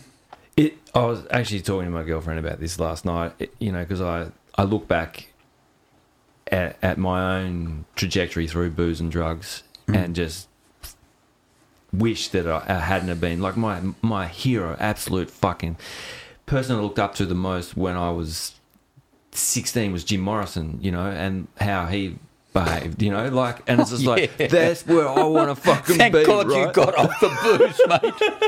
You know what I mean? And it's just like, yeah, I know. And so, but like, when you say the older guys, and you go, well, people in their at 25 maybe influencing people in their late teens, early teens, you're still not growing up at 25. Me at 25, I had fucking no idea. No, none. Like at 55, my kids were saying to me, Dad, not everyone can be as immature as you at your age, And I'd go, what? But you have to grow up, but I can't. I'm not grown up at all, really. I'll go to the grave like a grom. I still froth on other, like I don't surf stand-up boards anymore because my body's a bit fucked, but I paddle around. I made myself a fiberglass one, and I go out and watch young guys surf. I'm watching what they're doing from the angle and, duck diving under waves and stuff and hooting, because I just love the sea peeling, people getting their little rails in and slashing it and taking it to the limit. I love that. That'll be my last memory when I'm taking my last breath. I feel so blessed that I found it and it found me, and it's rewarded me with a self-belief system. I've had to put a few of the, my alcoholic tendencies aside as well. But if you're lucky, I think it's just a matter of luck. You're lucky, I'm lucky, we're still here.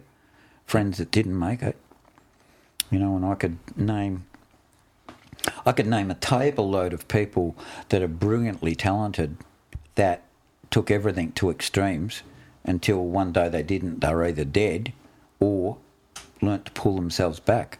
because they probably had to, right? And it's not that easy.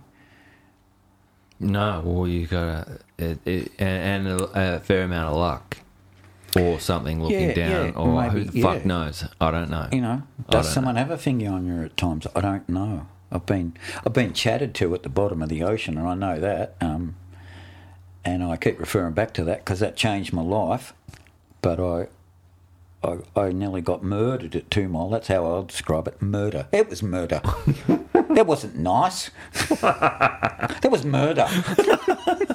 Someone had me in a dungeon. They had me in a dungeon. They were torturing me and playing with me as if I didn't matter to myself.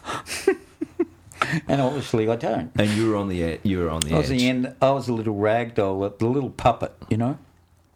But it took me years to get over that in more ways than one, because I used to drink a fair bit after it because I was in defiance of what I'd felt and seen, you know, like, fucking, I'm not going to lie down, I'm going to just keep surging on, you know. And we keep coming back to that because I think that's the biggest danger for surfers when they get the adrenal gland open.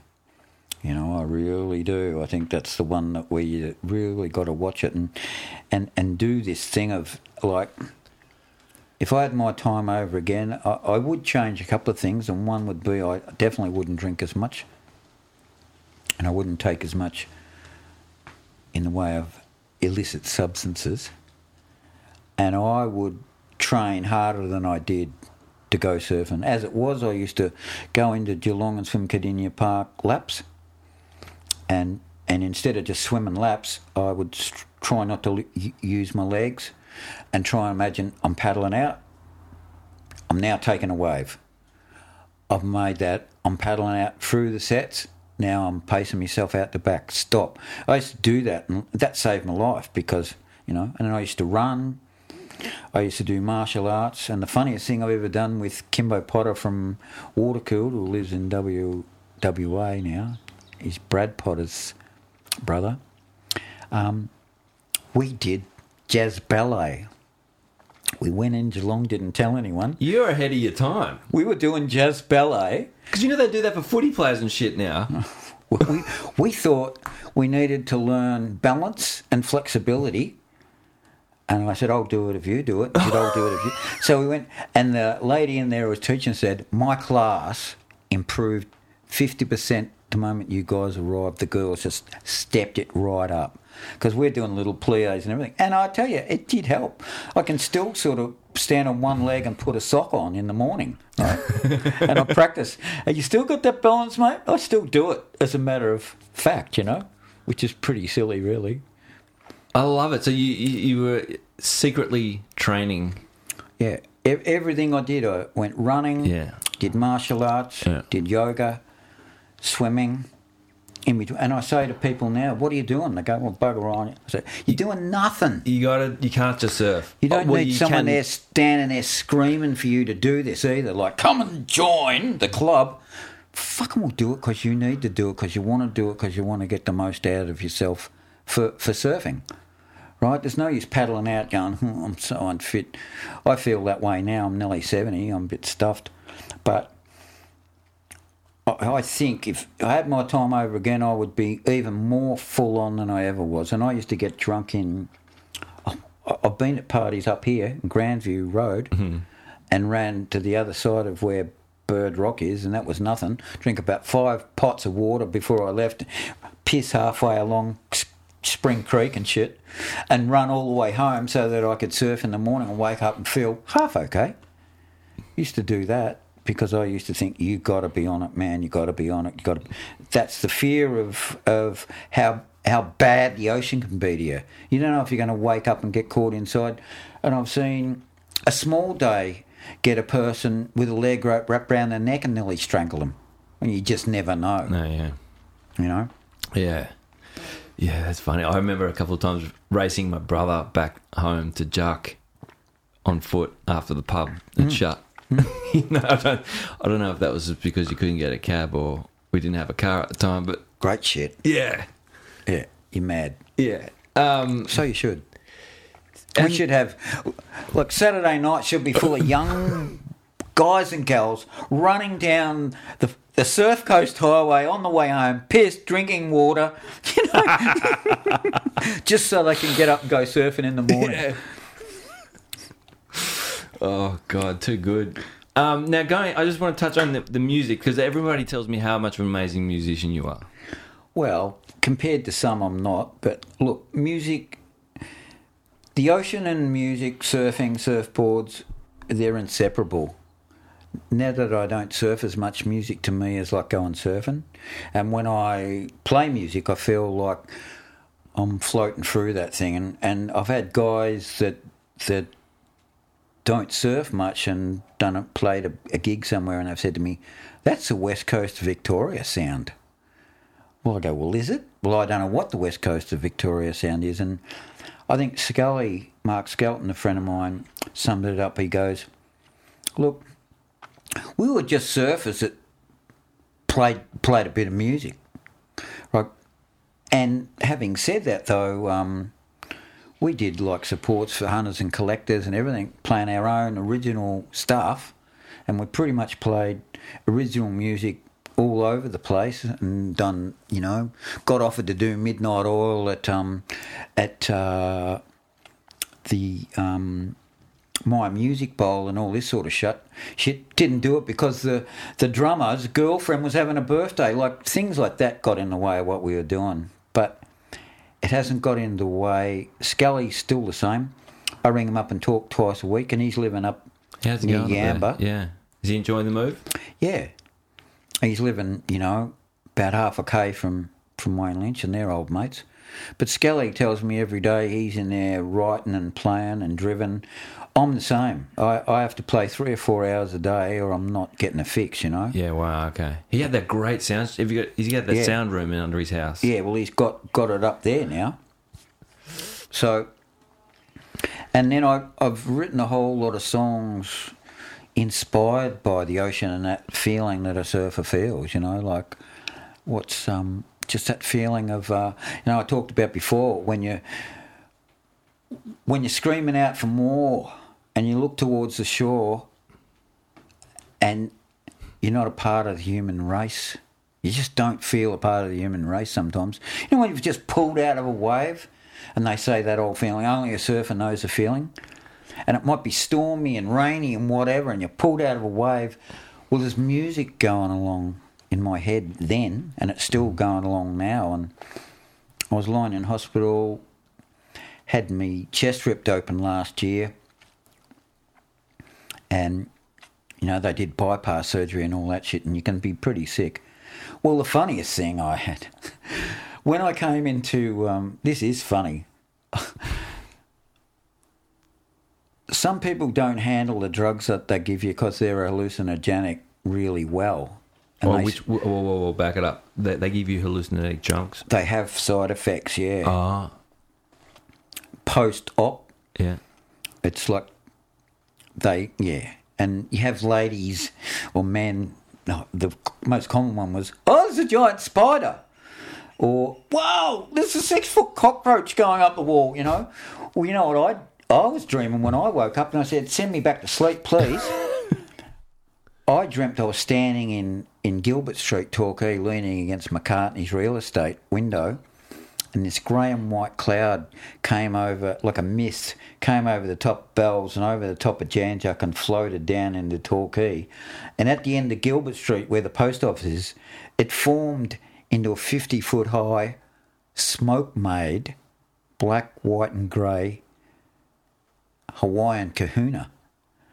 And it was walking down the street and people were screaming and running everywhere. And I just stood there and went, "Wow, how cool. A 50-foot kahuna in Gilbert Street.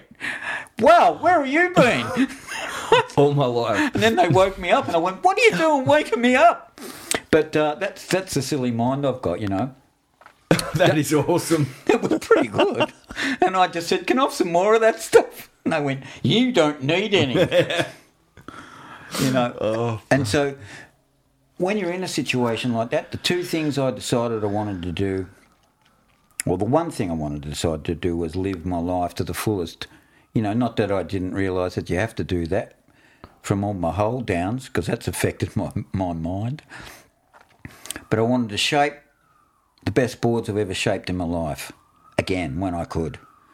And I want to play the best music I've ever played with the best people I can get together with, and that is people that love you for the human being that you are. That makes the best music, not necessarily the best musos. And so, yeah, that's happening. You know, I'm starting to shape again, and I feel I'm only doing a couple of custom orders here and there. I don't want a lot, but they're very personal. I let people come in and have a feel of the rails and have a little rub of sand and talk to them about the soul that's going into this damn thing. Same as what they did to me when I was a kid. Used to be dragged into the shaping room and go, feel this. Can you feel the difference? And I go, no, what's that? I go, well, that rail's pissed and that one's really good. Which one do you like? And I went, I don't know. You know, but that's going on. And music, I'm writing and playing with a couple of young women that live around Torquay. Both of them surf, play music, been in bands in Melbourne and had kids down here, and they're really great people. And there's a drummer in Janjuk, Gary Crothall. He used to be in Goanna, and he played in a band called Shadowfax that supported Black Sabbath at you know, when he was 18, and he went and worked for Rip Curl for about 6 million years in Dispatch. He's such a great guy and a great drummer. And like at 18, he's telling stories about, oh, yeah, Ozzy Osbourne comes in and, you know, we're like kids from down the coast here. And, yeah, so there's some really great people around here, you know, like amazing. And when you play with him, whoo, it's like playing with a diesel rather than a putt-putt, you know? Yeah. When he hits it, they stay hit, those drum skins. Oh, I'm going to need to see a photo of him because, I spent a lot of time in the 90s and early 2000s working at Rip Curl, and we're always in that back area, and I reckon I must have... Glasses? Yeah. Tall, I'll get you a photo of him. Yeah, okay. Because you just never know, right? Like, fucking Zos was his nickname. Sauce? Zos, yeah. Zos. That was his, Zos. Fucking my brain's so short. I go and see Goanna with him a couple of, 3 or 4 weeks ago. They played their last... Can I ask a question? Yeah. Goanna sing that song, right? And they've got a lyric about Torquay in it. Yeah. Living down beside Torquay. It's the girl. She moves to Torquay. Lulu. Yes. Getting herself together financially. Yes. Lulu was a spunk. We used to go to parties at her place when we were... So she's a real person? Oh, yeah. Yeah.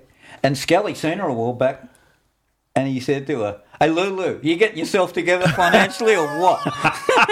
She goes, still working on it, Mark. But that song is haunting. Isn't it? Like, it gives me shivers when I listen to it. I'm like, what the fuck? See, Goanna started... It really got together in Geelong and Torquay. They're just people floating around who were musos and do it. There was a guy here, Brewster Everett, that used to sort of roadie and stuff for them. He was living down here. He was working as like one of the early guys at Quicksilver, making sure production come through okay. He was also a brilliant muso, and Ross Hannaford and Daddy Cool were his friends and stuff like that. So it was all intertwined with the surfing. It was weird. It was, and surfing was uncool, and yet certain members of Goanna were hooked up in it all, and it was all like, you know, people knew who knew and others didn't know anything about it. It's always the way. You know, I mean, Shane Howard wrote that song Solid Rock at a time when he got banned on the radio in Geelong for possibly inciting a riot and a race war, and all he's writing about. So you want to sell it in a marketplace? Well, wait a minute now. We're standing on solid rock, sacred ground. He wrote that 40 years ago or something, and when they first started playing around, it was all low-key, and then they started to get a following, and next thing you know, bang, it took off in the United States, and that band actually inspired me and Scully to play, because, I had girls that used to say to me, you know, all you want to do is go surfing, eat food, and play your guitar. I go, yeah, I want to talk to you. She goes, well, it's not enough. I go, but I can't do anymore. Come surfing with me. I don't want to surf. But that's been my passion. Yeah. From the time I picked up guitar and was told I'd never be a decent guitarist, I've tried twice as hard. And when I started surfing, I had quite a few friends who were like much better surfers than me. And I'd be standing on the beach and it'd be 15 feet and they'd go, "You can tell your grandkids." And I'd go, "Well, if I fucking survive." And they go, "Yeah, you'll be right." So paddled out and they were always better, and I just sort of hung in there and got a few waves that I still sort of can't forget, right? Yeah. You know, so I think that's the way it is. And with music, didn't even know what was happening, really. Just played it, you know, and found myself in some amazing situations. And those two things go together so well. I would tell everyone to pick up an instrument if you're a surfer and just play. Just sit around the couch and play. You know, if you want to watch movies, turn the sound off and get onto SBS and you can actually still read the lyrics. And just, I do that every night. I watch, you know, smelly old French movies with the subtitles and the sound down, playing guitar. Drive me poor daughter mad, you know. That is a great description. Smelly old French movies. What are you watching, Dad? Don't ask. Go back to your area. Go back to your internet. Oh, the internet's fucking hell. But do you get on the YouTube and teach yourself stuff? Yeah. Like, I think that, like, there's so much information out there if you want to. And I get younger guys and older guys, whatever, who have had an urge to make surfboards. And in the last few years, I've worked through Zach's up in Melbourne and done, you know, surfboard shaping coaching sort of thing, and done one-on-ones with people and a few others where we've got about 4 people. But I say to them, go home and just Google up, you know, how to shape a rail, because there's so much out there, or how to plane down the deck of a board that hasn't been skinned yet, or how to glass. And I said, you're never going to pick it up, you know, just like that, because, you know, I'm still glassing, and every day I walk up to a board to glass it, I know it's a challenge. And is the ocean any different? It might be 2 foot, you can power your way out. But once it gets any decent size at all, you know that, you know, as much as you know the place, as much as you know the timings, that there will be times there where your number's dropped and it's bingo for you. You're in the impact zone and you're going to cop it, mate. And what are you made of, you know? So making surfboards is like that. Weather can be a bit milder, a bit more humidity in the air, and it'll gel quicker. And I love, you know, a lot of the younger guys that are really good, you know. Sharma's fantastic. I love him, you know. He speaks really highly of you and your relationship. He's a great man. Yeah. When he was a little bit younger, he worked with Rusty at Rip Curl there.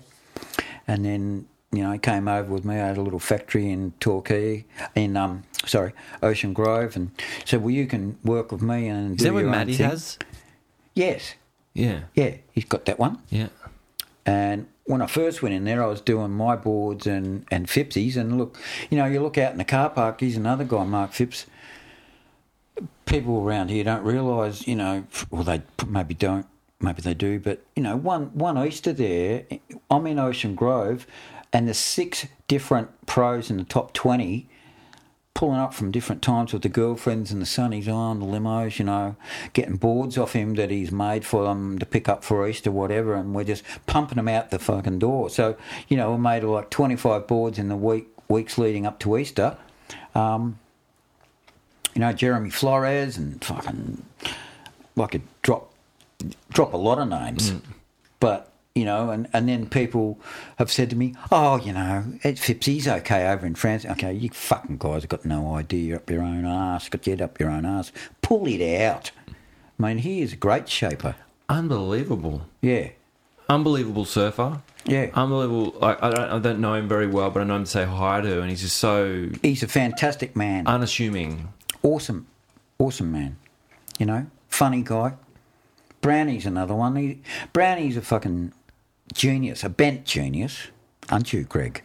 Brownie. Yeah, Brownie. Greg Brown. He's naughty, but he's fucking brilliant. I could tell you stories about Brownie and Phippsy and that whole raw gash thing where we went into a party in Geelong So, Gash ripped out the guts of Raw.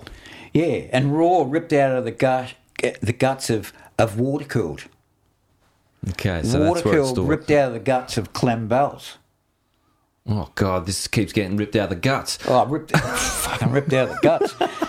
Cuzzo, one of the best glasses ever walk around on this earth.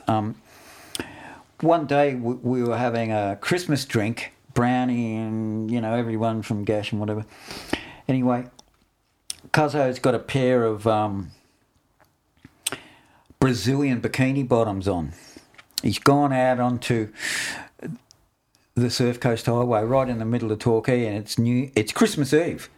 And there's just cars pouring down the highway. And he sticks out his arse and hitchhikes, right? And we're all pissed going, ha, ha, ha. Next thing you know, the blue flashing lights. Cuzzo races back in, the cops chasing him. And we hide him in the glassing room in the heater box. Pull the fucking... Don't know what you're talking about, mate. We're going to arrest that guy. We don't know what you're talking about. Right, you guys? So good. Oh, they hated us. But so good, Oh, far out. So was that Gash days? Yeah. Yeah. Gash and then Raw. And I think that was Raw. Well, it could have been Gash. It was a bit blurry that time. Yeah. Yeah. It's all been a bit blurry. All right, there's something that just, like, I don't know, I was 16, 17 when I first saw Gash, and it just had such a different edge, and I went in and got a poster. I could never afford a surfboard. Yeah.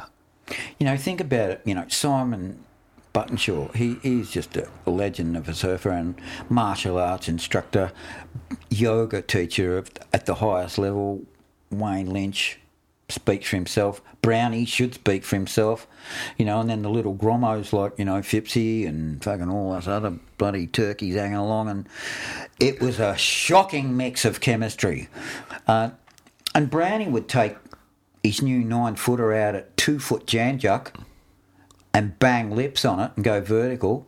And I used to say, well, why are you riding it in that? Because I'd never, thought about this. And he'd go, so that when he gets it down, he jumps up on that board for the first time and it's dropping out of the sky. He knows how to bang it at 2 foot. But the young grommos that were paddling around Janjuk were horrified by this guy and this long needle, banging lips, and what the fuck is that, And then Brownie, 2 weeks later, you'd see him out there at the mile somewhere, and he's just like, slash, bang, burn, and, there's a lot in that, like, get it on, fellas, open the minds up a bit, He still goes 12 o'clock better than anyone. Like, he's just so polished. Oh, he's a great surfer. Really is.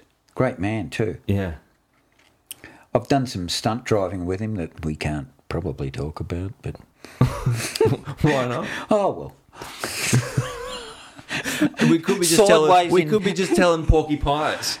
Sideways in Coventry Street, South Melbourne one night, going up the tram track sideways in full control of the back out, smoking with the wheels spinning, going past the taxi driver that cut him off going, can you fucking do that? Can you handle that, cunt?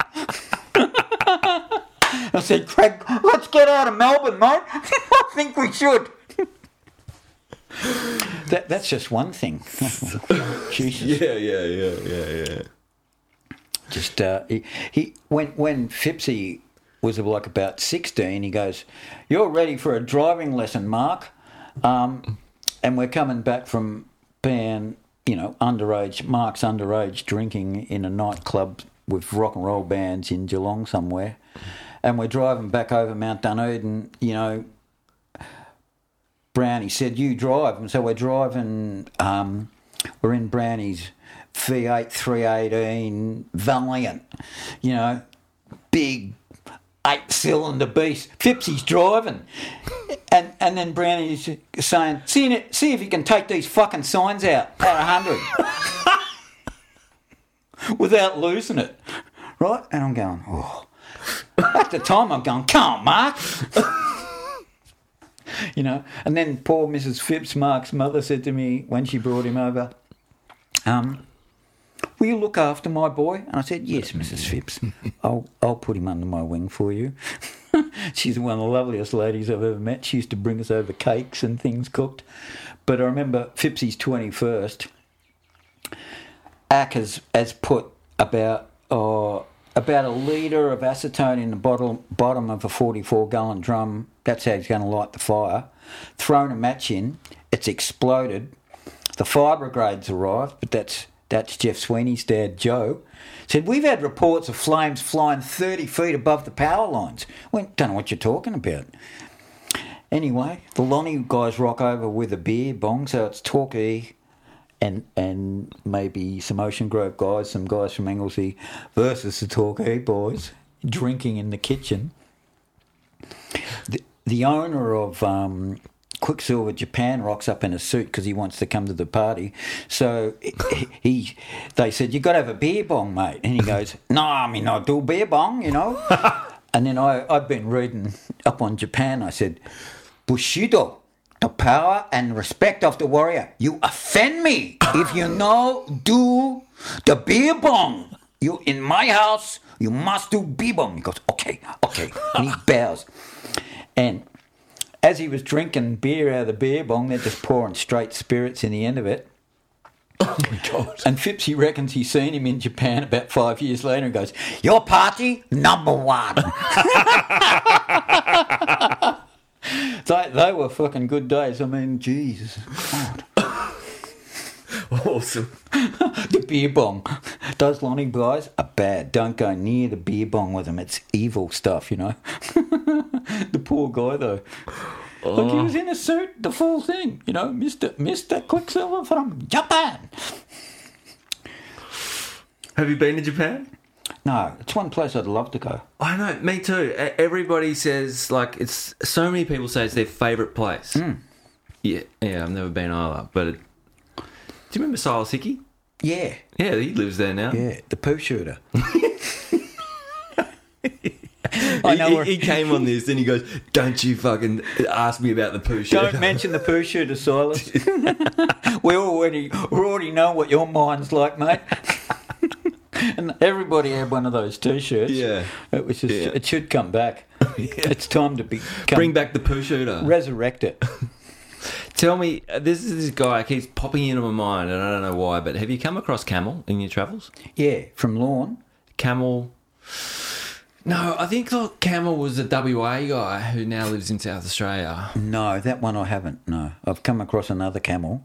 He was probably a humpback camel, and this would be a two-humper down Yeah, there. double hump, yeah. Yeah, no, I didn't.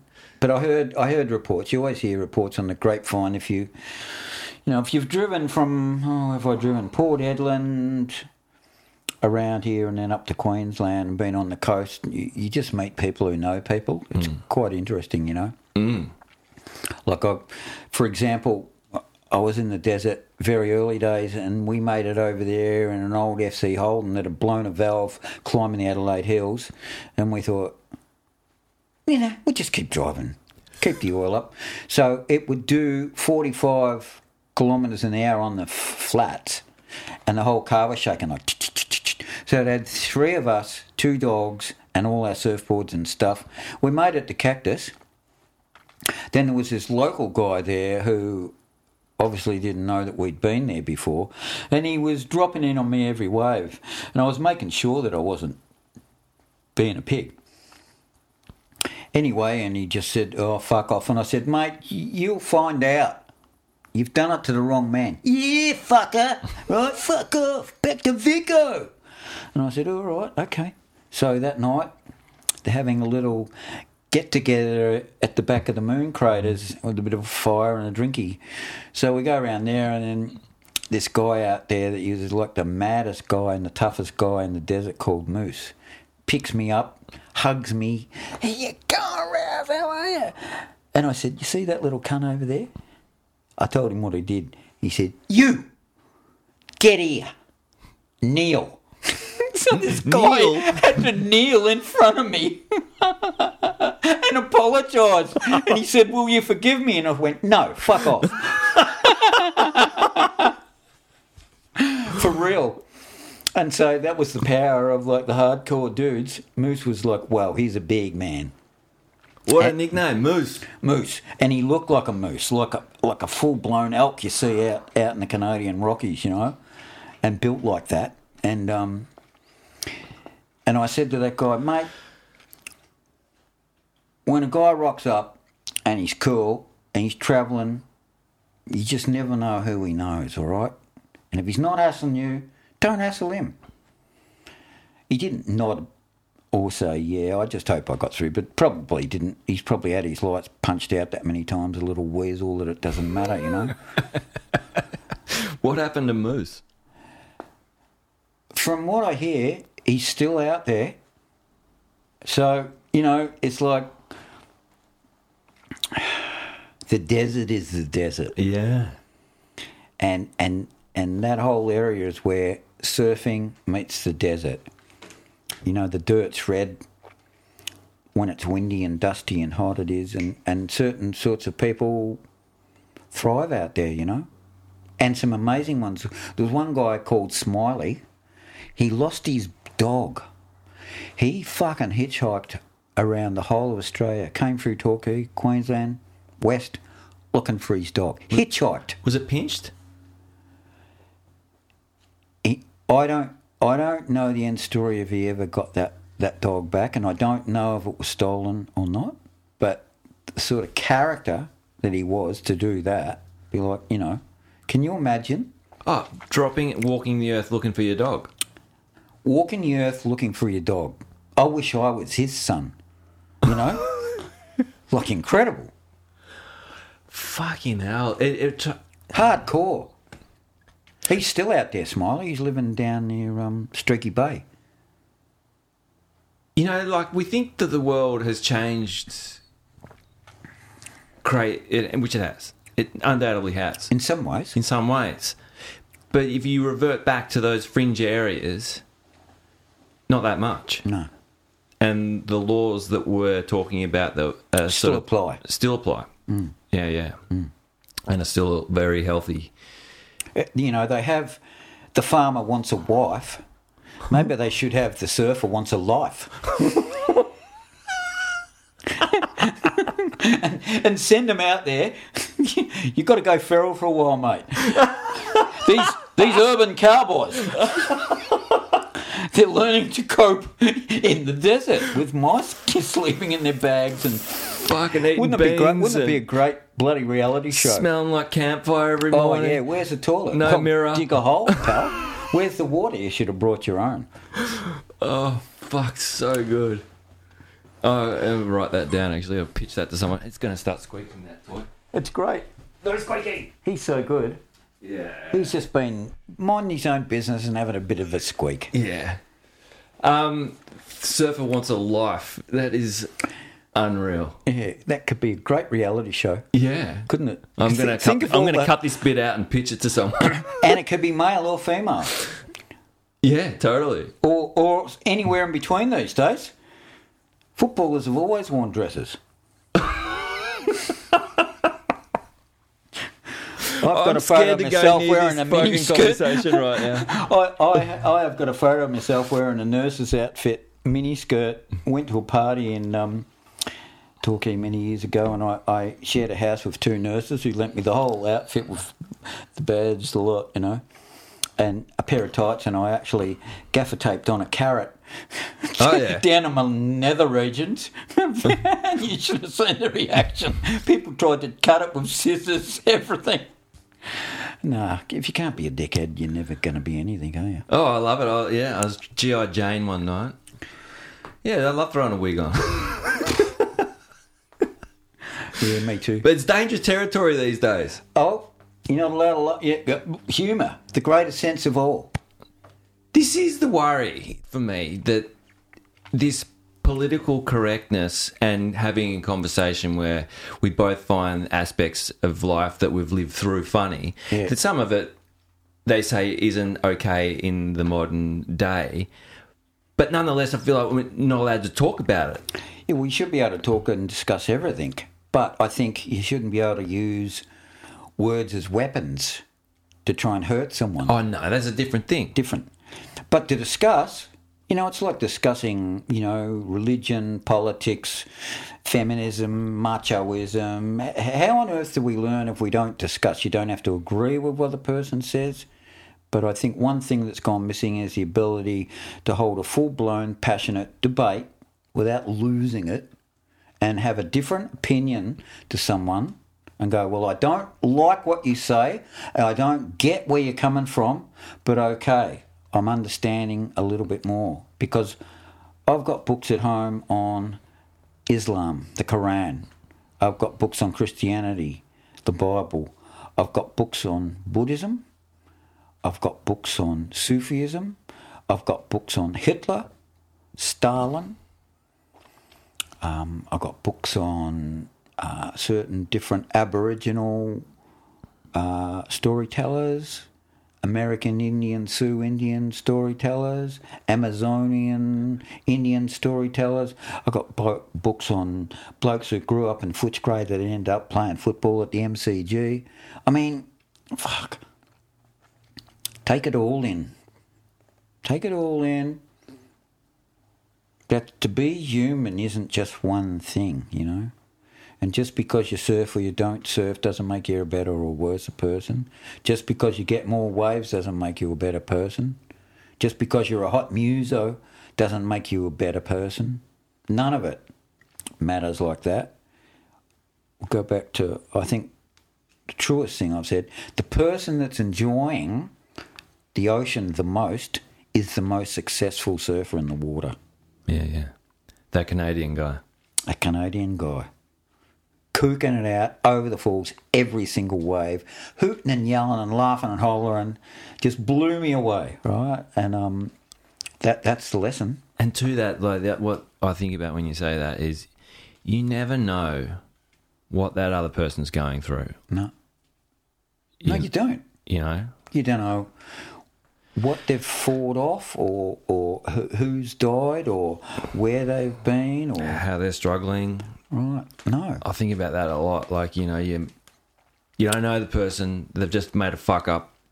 I'm taking anger from 4 other fuck ups in the hour before and putting it onto them.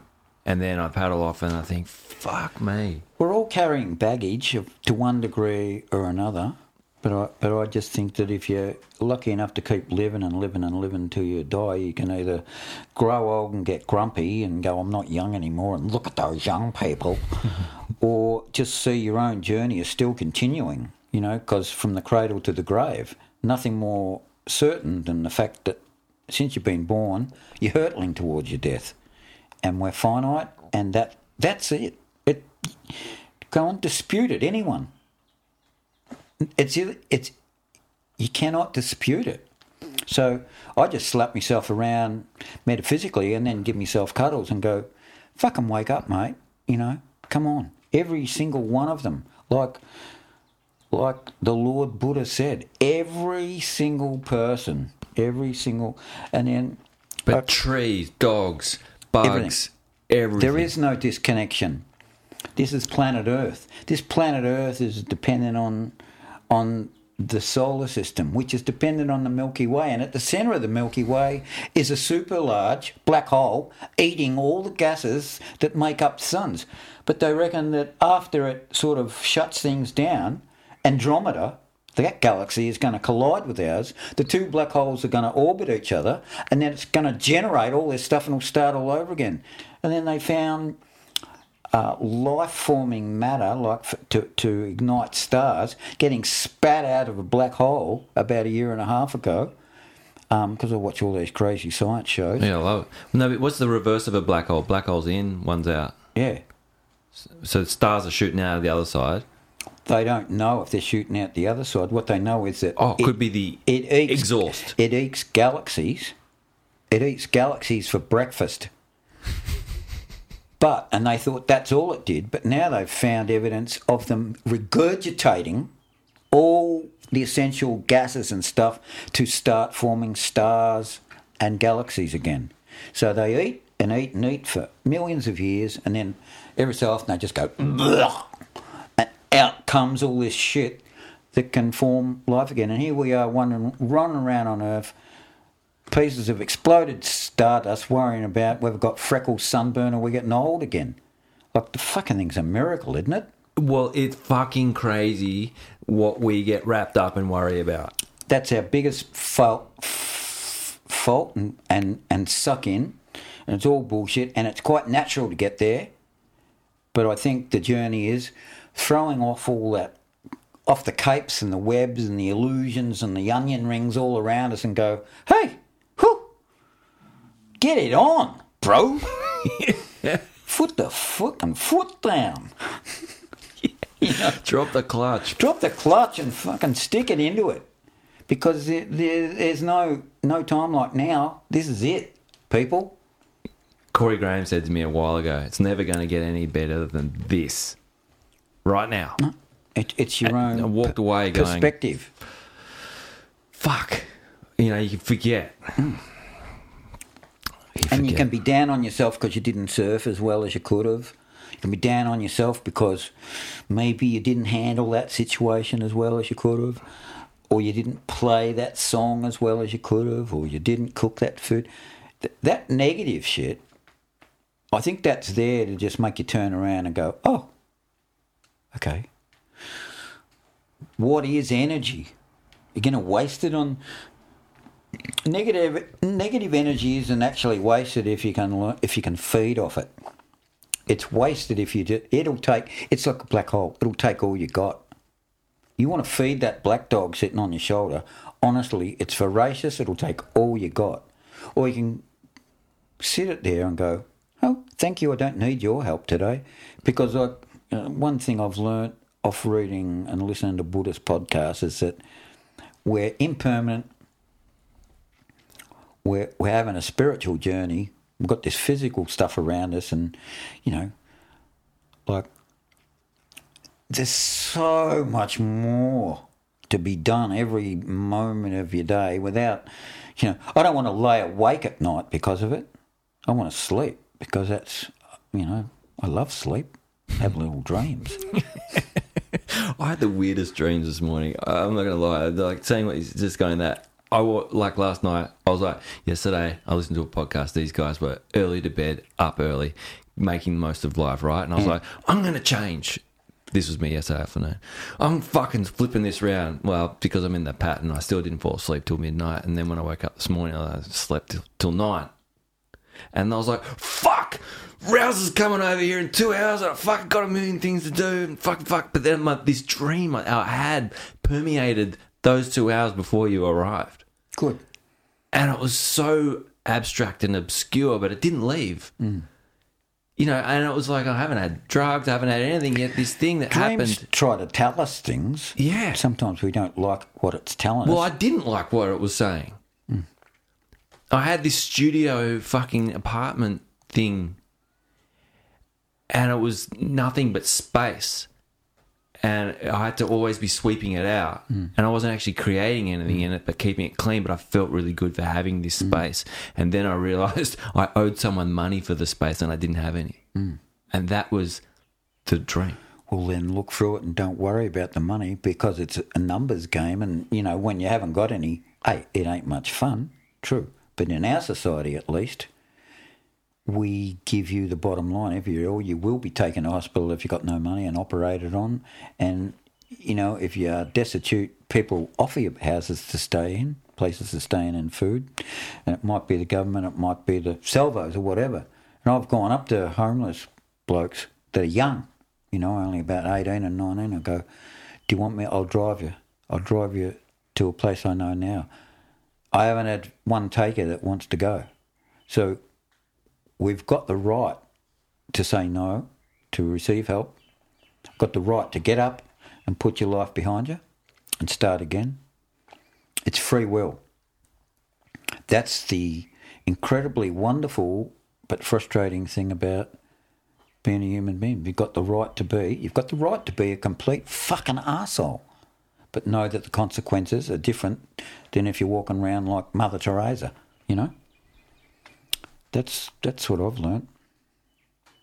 And I'm no saint, because I still stand on ant trails. I'm not looking. No, I know, and that's the thing, right? But it's like, you can have saintly moments, But I don't think the wrestle ever dies. It doesn't. The Dalai Lama says when people are born, they're 99%, the human condition is 99% stir crazy. And he sits there, and I've seen this podcast, and he goes, but why would we learn meditation and control of the mind then? Because if we can get back to 98% instead of 99, he goes, that's a whole 1% more control. And then you're 2% less stir crazy. He goes, isn't that worth doing? Because that's progress. I went, fuck. He's not talking about, you get yourself back to 50-50 or I become walking on the water like Jesus. No, 1%'s good, man. Take it, you know. So that's our living thing. That's the way. That's what I do. It's no different than paddling out when the ocean's big, and I relate back to it all the time.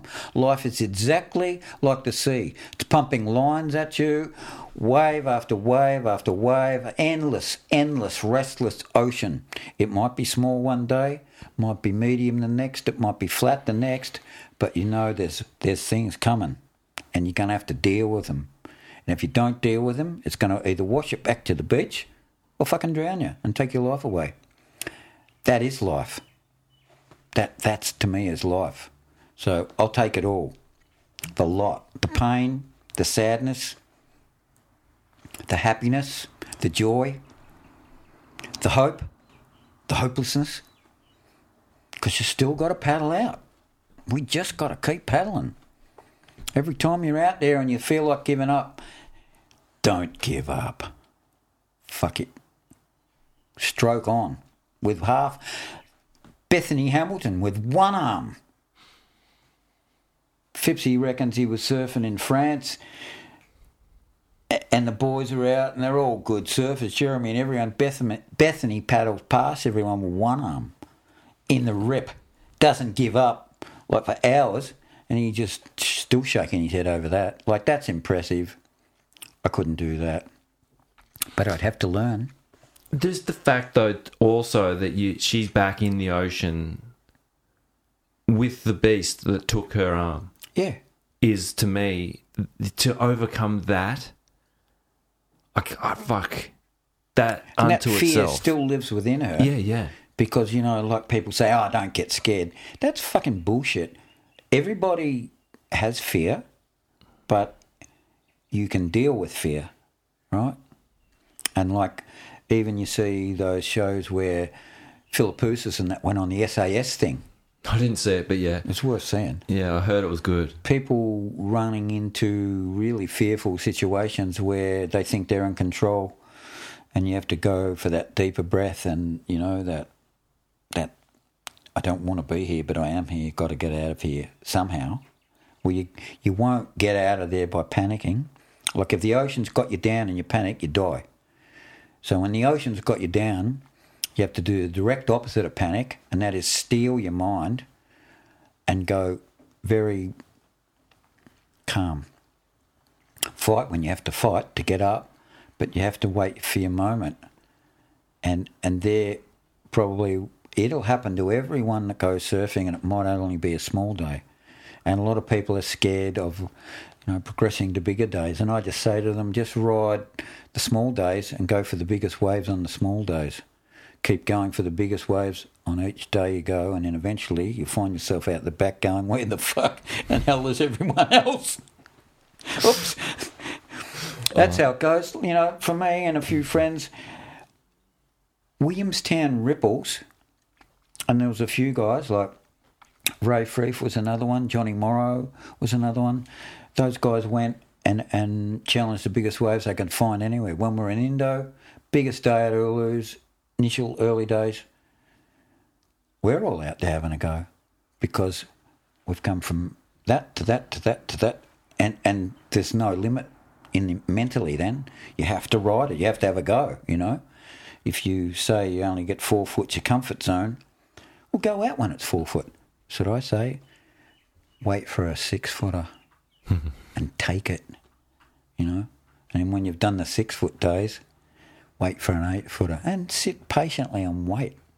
And then put yourself in the hot spot and do it. And then the people that surf around you will have at least respect for your guts.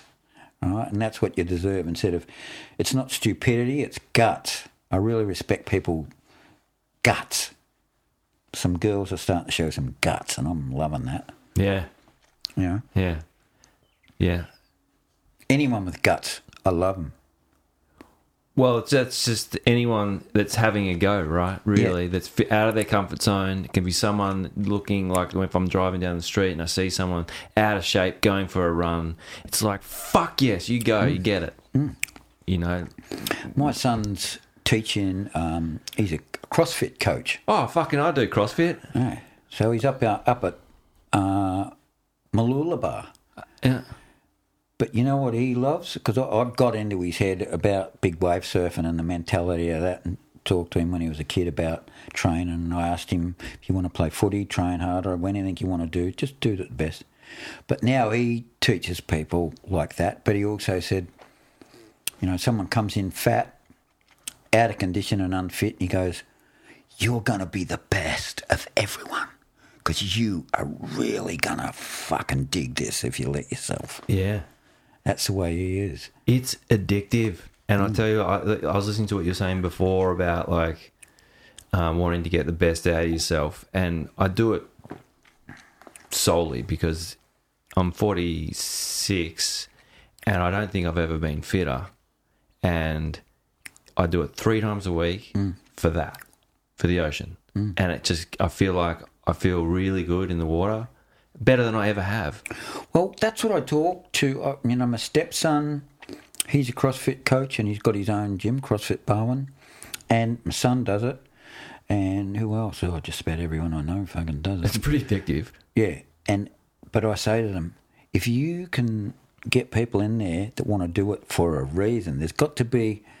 You know, I said, I don't know if you're used to working with surfers, but get into their head about, you know, what's going to be good for surfing. And like I was going back to my swimming thing, like, and I used to sit in the bath. I laid in the bath and used to got up to being able to hold my breath for 3.5 minutes.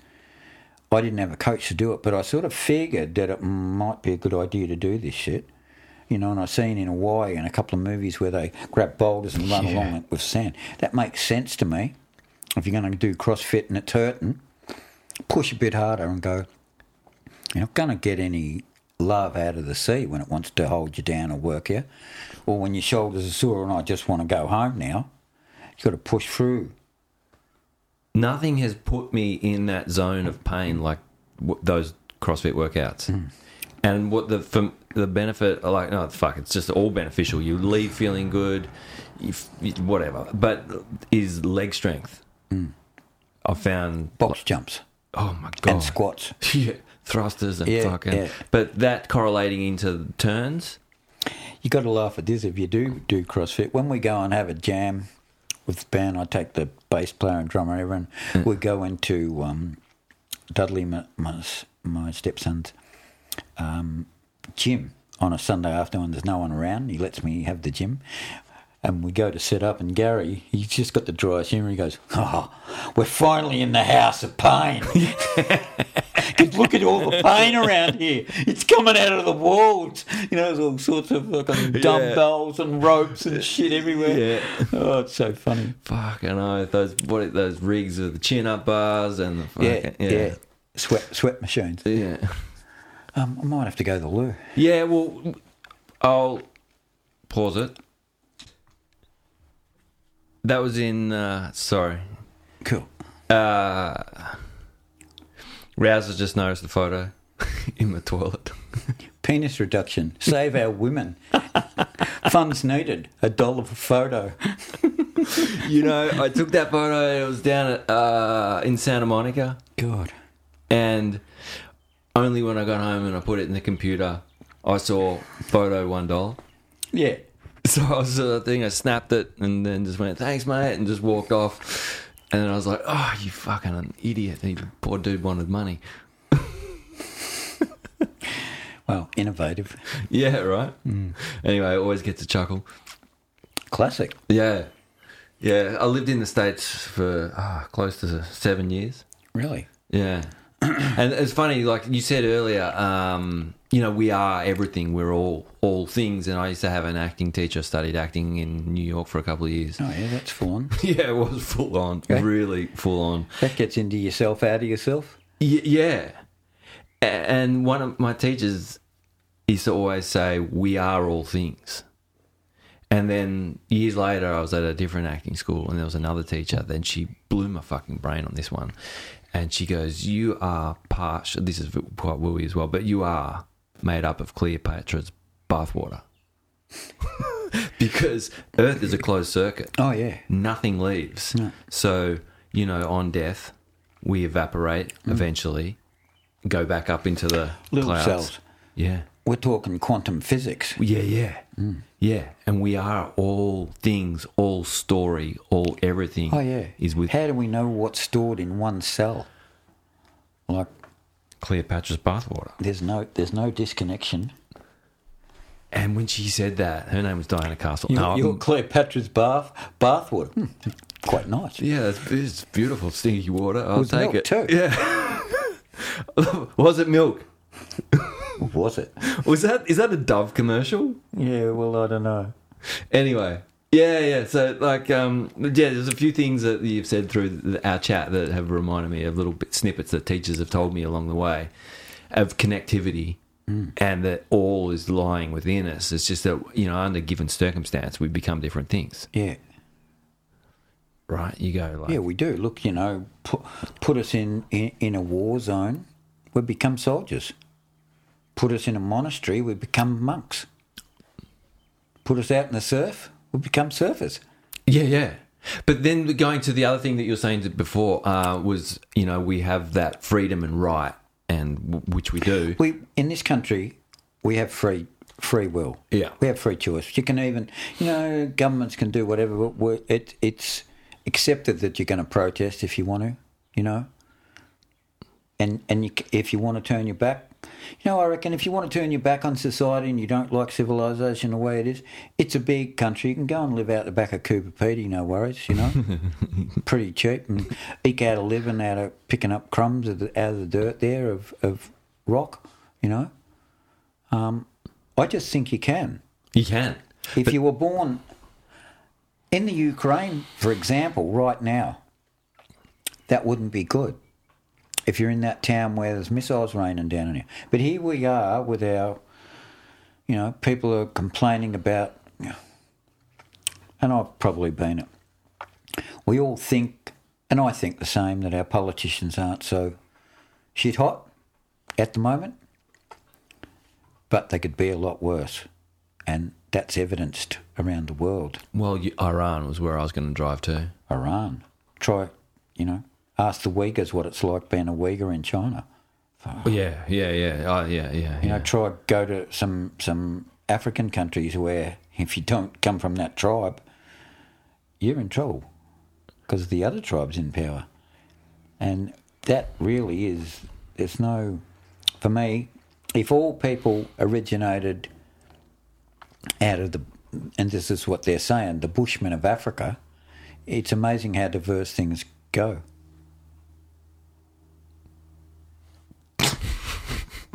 Such a look. The Bushmen of Kandahar? Oh, Kandahar? I don't even know. That's just something that popped in my brain. What do they do? The Bush. Well, they believe that the Bushmen, they nickname them in Africa, that's where they've traced back the DNA that all sort of human life seems to evolve there first. Really?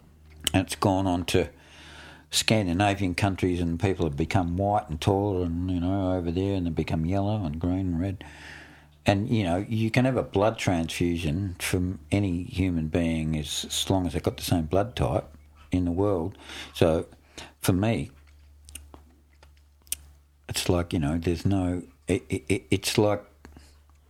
It is simplified, like in a football culture, certain teams and clubs conduct themselves a certain way, which others approve and disapprove of. And that's the way life is too. So For me, I'm just saying, No, skin colour doesn't matter to me. It never has. No, me neither. Like it's so For some people, it does. I know, but I've it felt is wild. prejudiced white people. I've had black people who are prejudiced. I've seen yellow. I've seen the pink. I've seen them all because they exist everywhere, and it's everything like that is driven from fear. It's fear. When someone's lashing out in the street, it's fear. They're full of fear. They've come from fear, so they try and inflict fear because they're fearful of someone getting on top of them and giving them a good shellacking. So back in the day when you were younger and you had Sharpies and you had skinheads and you had, and everyone is dressing the same. Mm. They're identifying with each other. Yeah. And if you don't identify with me... Same as what surfers do now in our subculture, a certain look, although it's broadened of late, But, yeah, and look, I can remember being a surfer when I first started in Williamstown, and there was going to be a big fight. So the Willie boys were going to fight the Altona boys, because apparently the Altona boys were going to make a raid on Williamstown Beach. So the Willie boys said to us surfers, just know, in a couple of hours, the Altona boys, you stay on that side of the shelter sheds and you should be all right, because they won't get past us. We'll fight them, right? You guys go surfing, we'll fight. So Williamstown was an interesting culture that if you surfed, they didn't make you fight. But if you didn't surf, you had to fight. The surfers didn't really want to fight. Yeah. But they still mates that grown up and gone to school together, right? So there was this subculture on the beach, and they even had board sacrifices there. My board got sacrificed one northerly day, pushed out to sea, because there was no swell. And then later on, when I learnt that there was never going to be any swell, only a bit of wind dribble, how can the swell get through their heads? Bastards sacrificed my board for nothing. Out it went, out on a northerly. Because, that was getting seen, I think, in movies that they were doing board sacrifice, Beach Boys and all that sort of shit, Oh, so good. American films, when you were that age, there was an American film that I remember. There was some guy that lived on a pier and he used to throw his surfboard out of the bedroom window and jump in and then paddle in and surf, and there was like surf Nazis. I don't know. I saw this movie when I was on the farm, and I'm just one of those ones like the Beach Boys. Anything that had any kind of... Well, my first surfboard was like one of those 9-foot-odd logs that are made out of about 25 ounces of fiberglass with a huge D-fin in the back. You couldn't turn it in a million years. Some people could, but I used to get taken down here because there was a guy called Bear, and he was quite a good surfer, and he knew Ducky and that from Point Lonnie and Ocean Grove. And Ducky? Yeah, pretty good surfers. OG Ducky? Yeah. So stop me if I'm wrong, but he found Corsair? Yeah. So I used to go to his place when I was about, 13. Used to get a lift down with Bear because his younger brother and me went to school together, and these guys they were real surfers. They were doing it from the ground up for decades. So I went straight into that. But one of the funny things, they took me surfing, and I went over the falls about 1,000,000 times and got dragged into waves. I didn't want to. But besides that, there used to be these parties at the back of 13th Beach in the bunkers there at the back of the golf course. So there'd be Torquay guys there, Barwon Heads guys there, Ocean Grove, and Lonnie. They knew each other.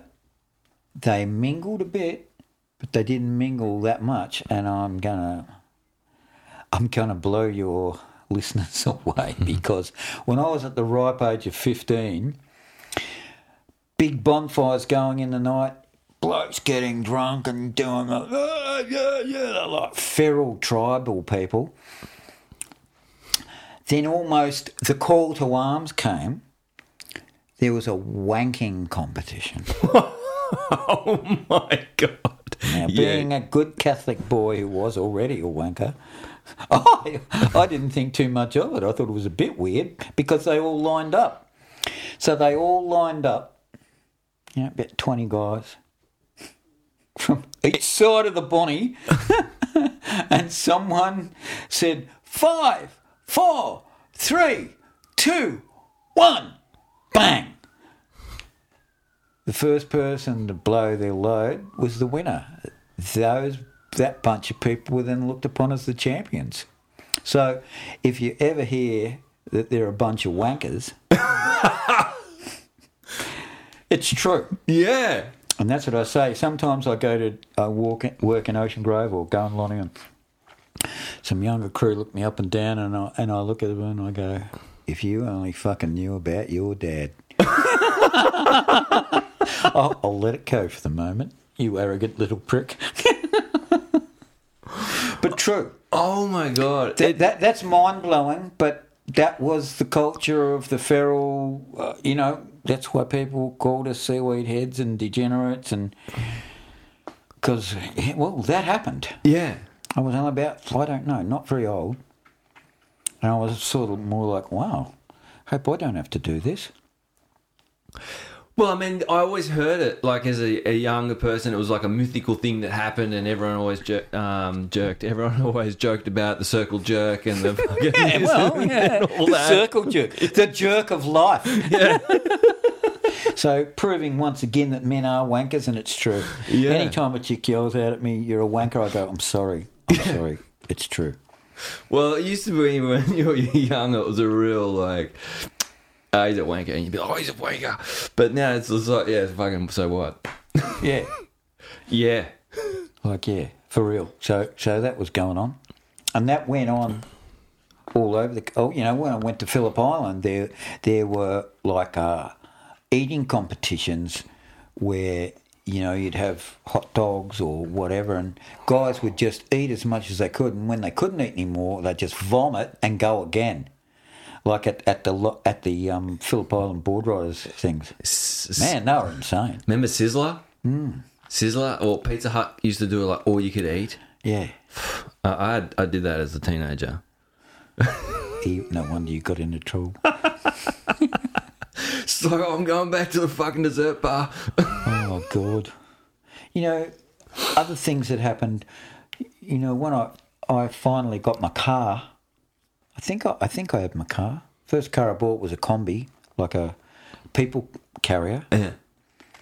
And I used to have a carload of me mates from Welly, and we were going to ride Sunset. We had this shit in our mind, But Friday night, I can remember one Friday night,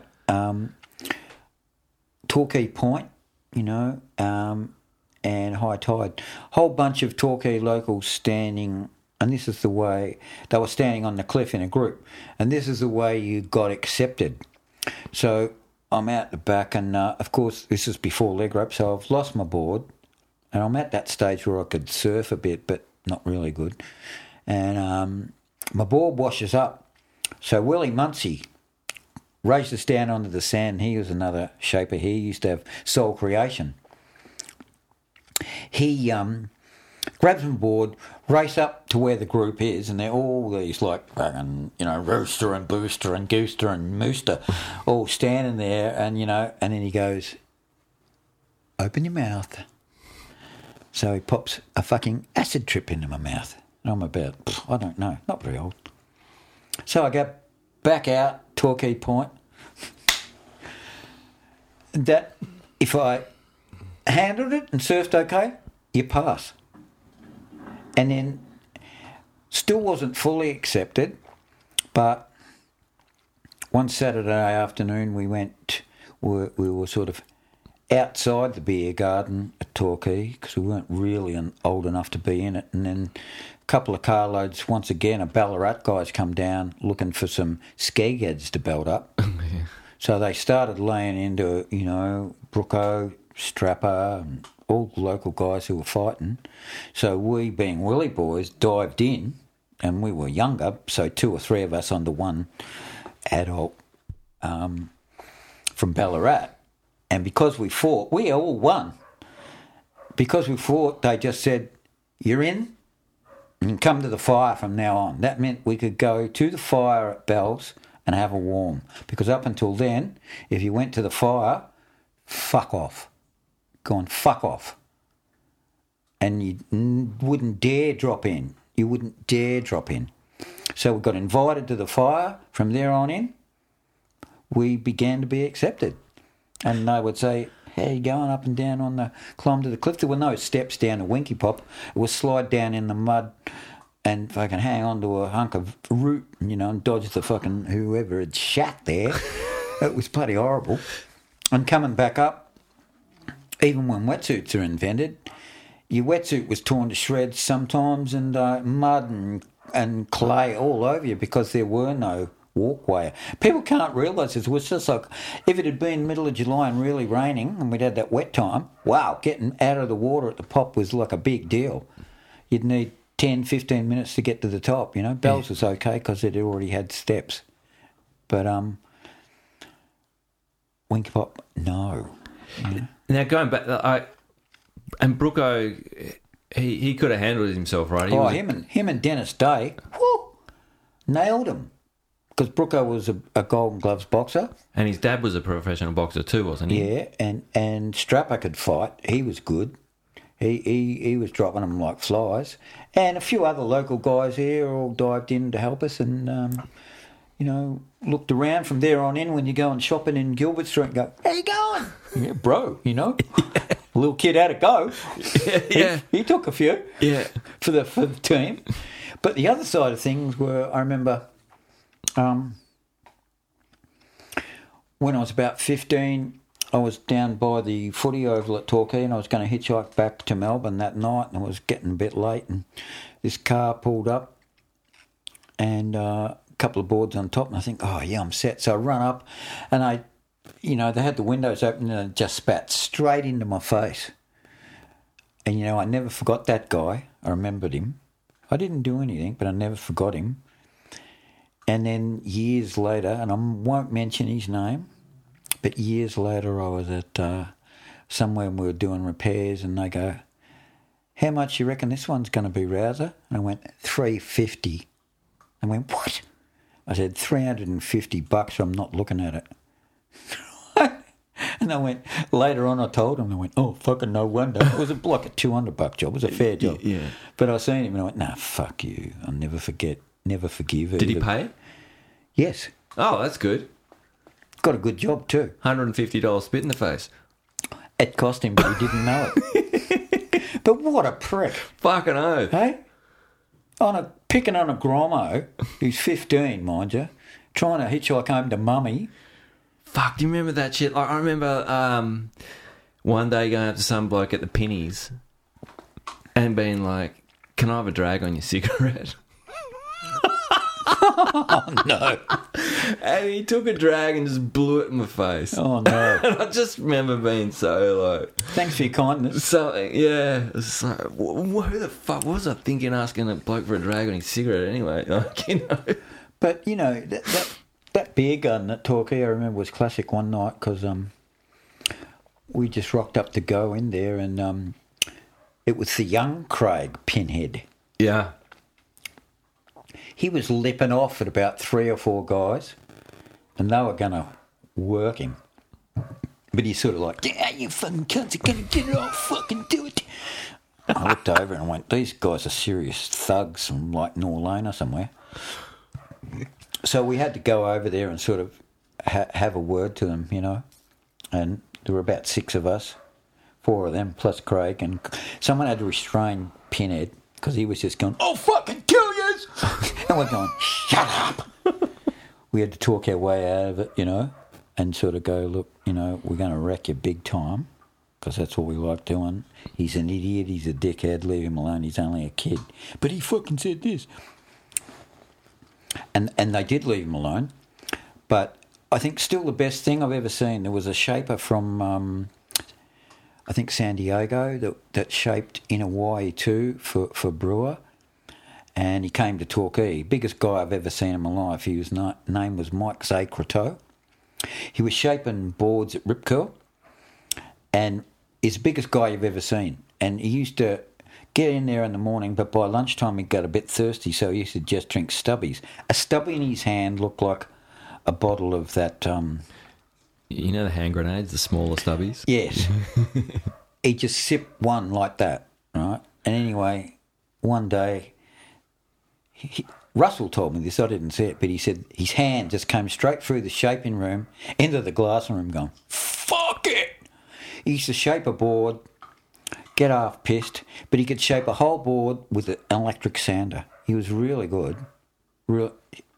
His big thing were guns or boards for big guys. Well, anyway, one night we went into, for some reason, I'm not silly, I used to hide under his little wing, you know, and guys would come up to him and go, geez, you're big, mate, and he'd go, whoa. He was big. He was probably about 6'8" and probably about 180 kilo. Yeah, fucking of muscle. Wow. Surfed really well, like a moke. He was in the black shorts. The only white guy in the black shorts in Hawaii at the time.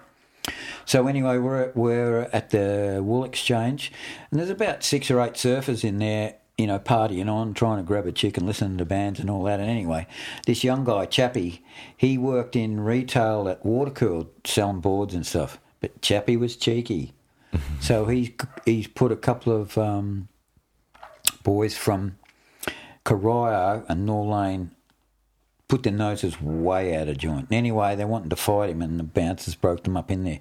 So we get out the front, and there's Mike Zacrato, the giant, me and PK, and PK and I just surfers. We're hopeless in a fight, you know. We spark more than bite.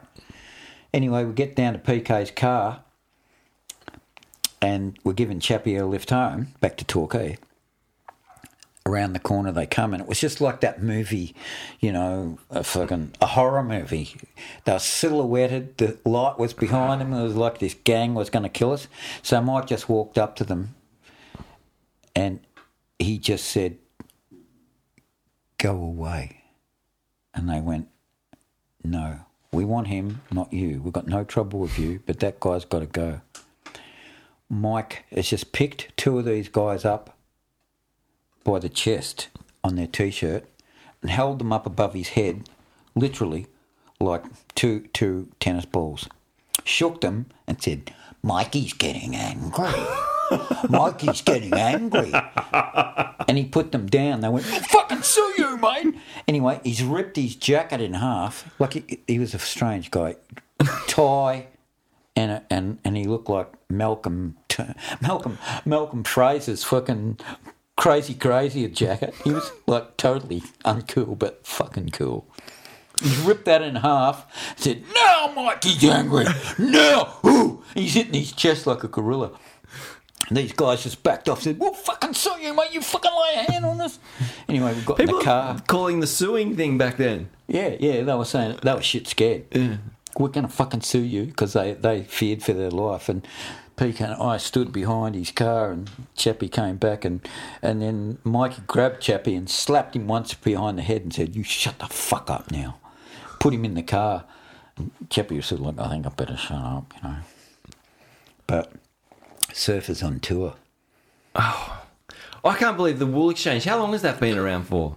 Long time. Fucking, I remember, like, I think I tried to walk home one night. I made it to the train line before someone picked me up from the Wool Exchange. Yeah. And it's still going strong, I think. Oh. Well, apparently it is. I don't go anywhere near that. No, me neither, but I'm pretty... It's like every time... They've still got your photo. It used to be, you know, before Torquay had any girls. Like, people don't believe this. I've seen some of the best-looking ladies in my life living around and being around Torquay these days. I'm just going, wow. Because when we were, 20, 25, there were hardly any. Like, really seriously hardly any. There were like a whole lot of guys came here to go surfing, and the girl population hadn't responded at the time.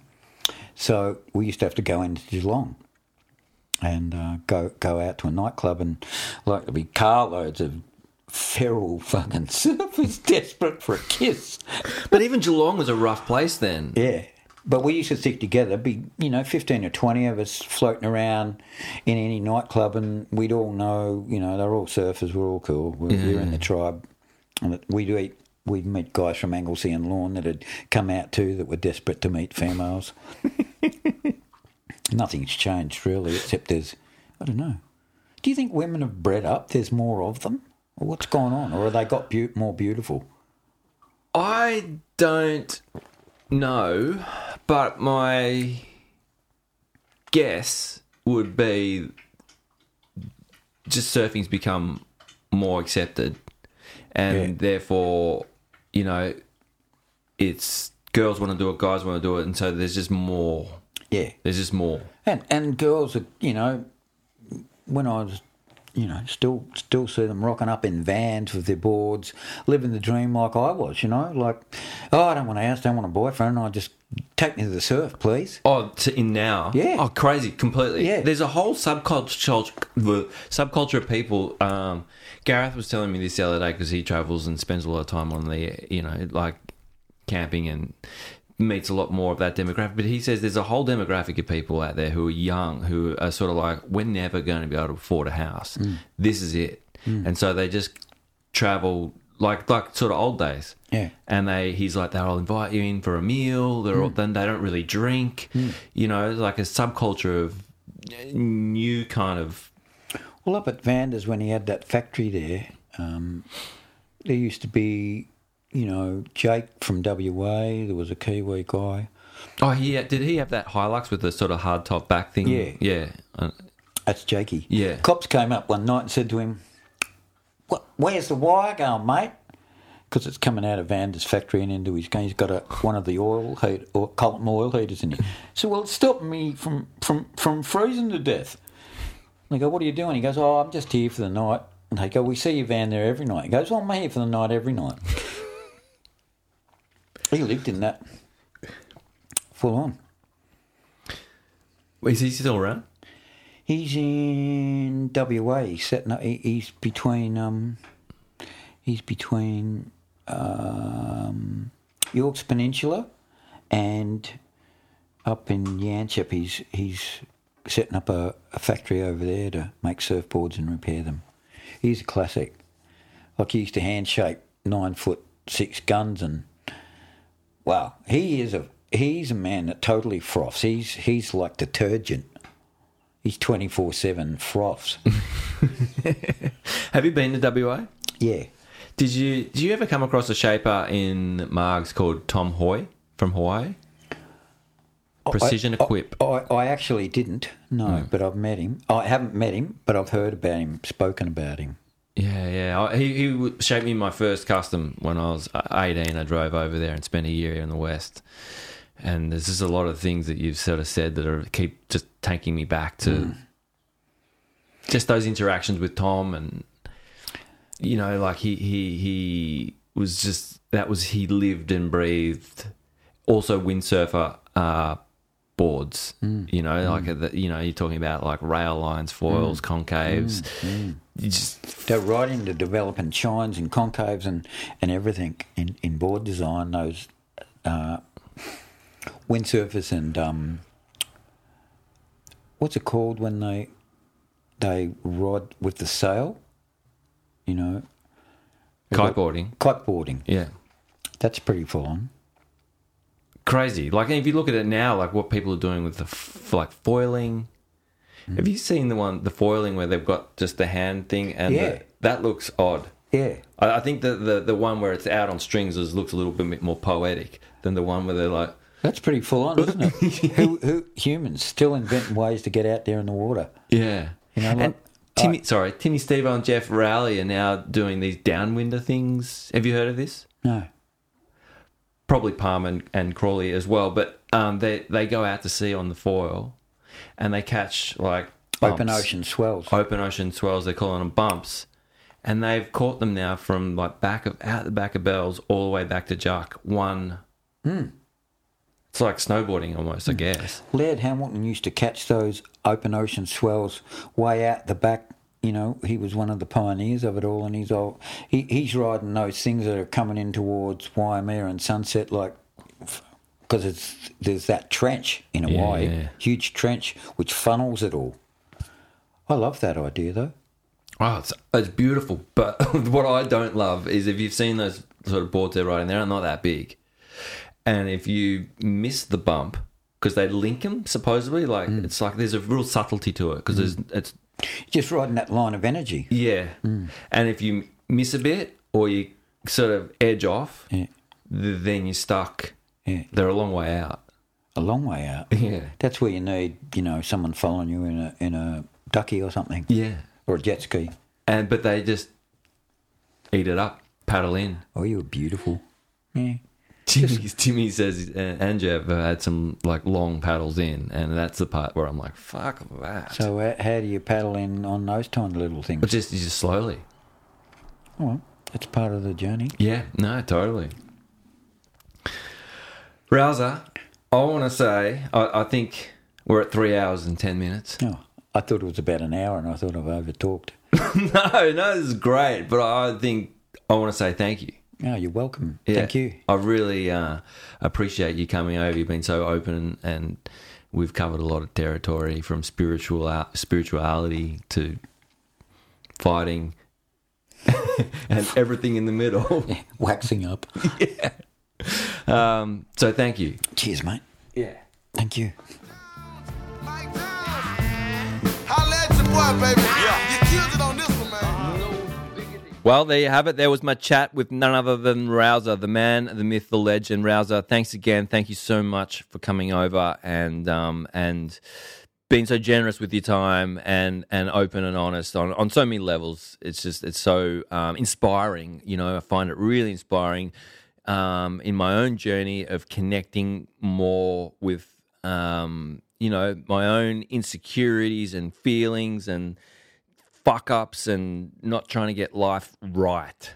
I think it's, for me, the more I can just be thankful for the small things that I have and the hiccups, the ups and downs. And Rouser, you really brought that home for me. It was just, it's really nice. It's really nice. It's really nice to fail and to feel all the things. So thank you so much. If you're still out there in the wide world listening to this, I thank you so much for lending me your ears. Really, really appreciate it. I love all the messages that I get from people. I really enjoy the process of the horse's mouth. So wherever you are out there in the world, in space, I know there's no one out there listening in space. It's not showing in my stats. But in the world, fucking thank you. Anyway, until next time, be well, ride the lightning, fucking pedal to the metal. That's it. Drop the clutch, as we're saying. I feel like I wasted a lot of time fluffing around, and now I love, and that can be enjoying a coffee. Drop the clutch on the coffee. Anyway, I'm shutting the fuck up, and I'm going to see you another time. Until then, adios.